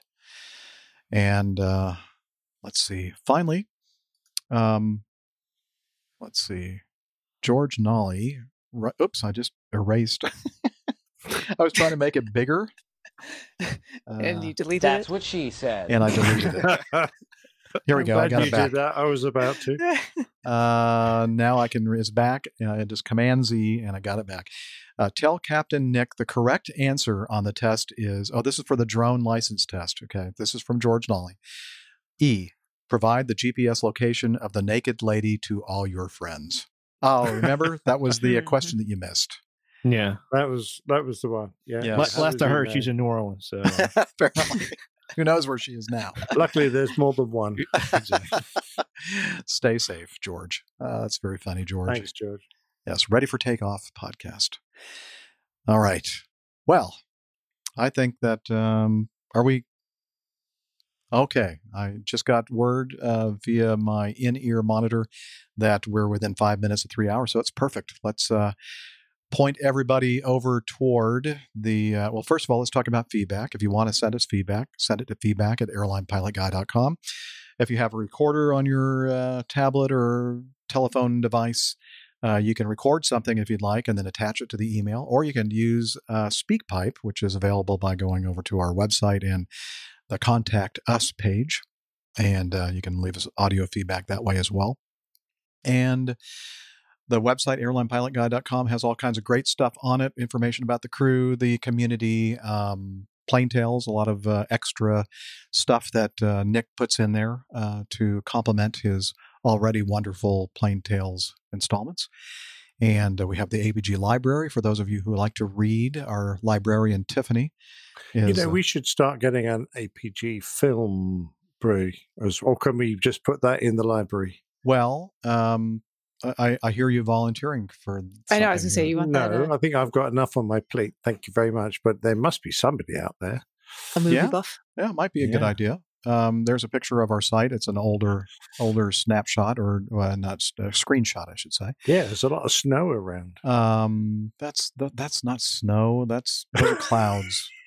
Oh, I know. It's been a while since you've been in an airplane. It was about time they de-iced the runway. Well, the runway, it does kind of look, yeah. Oh, well. That's my fault. Yeah. We got the APG on YouTube. Many of you watching the YouTube right now are probably got here from there. Let's see. That's so small. It's hard for me to read. Yeah, more stuff there on the website. Check it out. airlinepilotguy.com. And I think I also ended up registering a couple other, what do you call them? Domains. You can get to the airlinepilotguy.com by going to the what are we saying here? Okay. Sorry, I'm being distracted. By going to theapg.show. So that's the apg.show if you don't want to punch in all those Airline Pilot Guide letters. And so anyway, check it out. And we're also on social media. Help me. We Scott. are. I was going to jump in there, and I was like, nah, just going to let him keep just letting me that hole for a while, flounder around for a bit, see where he's going with this. He's like a Jeep on the lake. Yeah, that sunk a lot quicker, to be honest. Oh, man. Well, thanks for letting me flounder, everybody. Yeah. You can find us on Twitter.com. I got a lot going on, okay? Twitter.com. We are at APG Crew there. We're also at APG Crew on Instagram. And you can head over to Facebook, facebook.com/airlinepilotguy. All three places are a good way to interact with us, find out about when we're going to be recording the show live, if we make any last minute changes, because our schedules are crazy sometimes. And we hope to see you there. I'll toss it over to, is Hello around today, Jeff? I don't know. Let me see if I can turn up the pot there on the hidden microphone in the bathroom. Why'd you bother hiding? The soggy Hello. Slack salesman. Hello. It's time for Slack, man. APG listeners, please join us on our Slack team. Slack is a communication, coordination, and sharing platform that works on your mobile, laptop, or browser.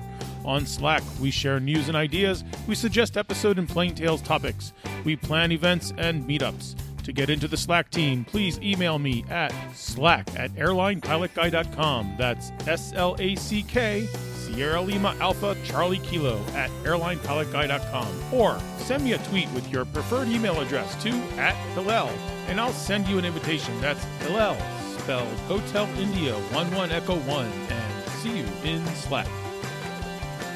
Thank you, Hillel.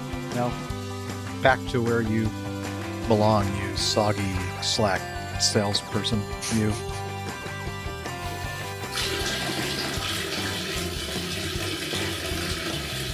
Ah! Oh, yeah! Delta P! Always enjoy hearing from Hillel. And let's see.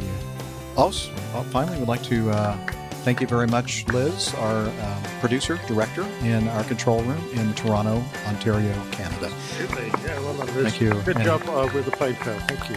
Very Yes. slick. And happy belated Canada Day for you on July 1st. And happy Independence Day to everyone out there listening who are in the United States of America.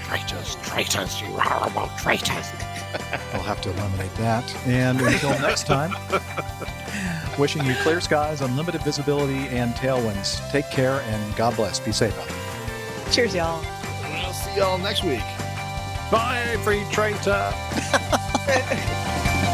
Yeah, he's up in the sky. It's the airline pilot guy. Good day.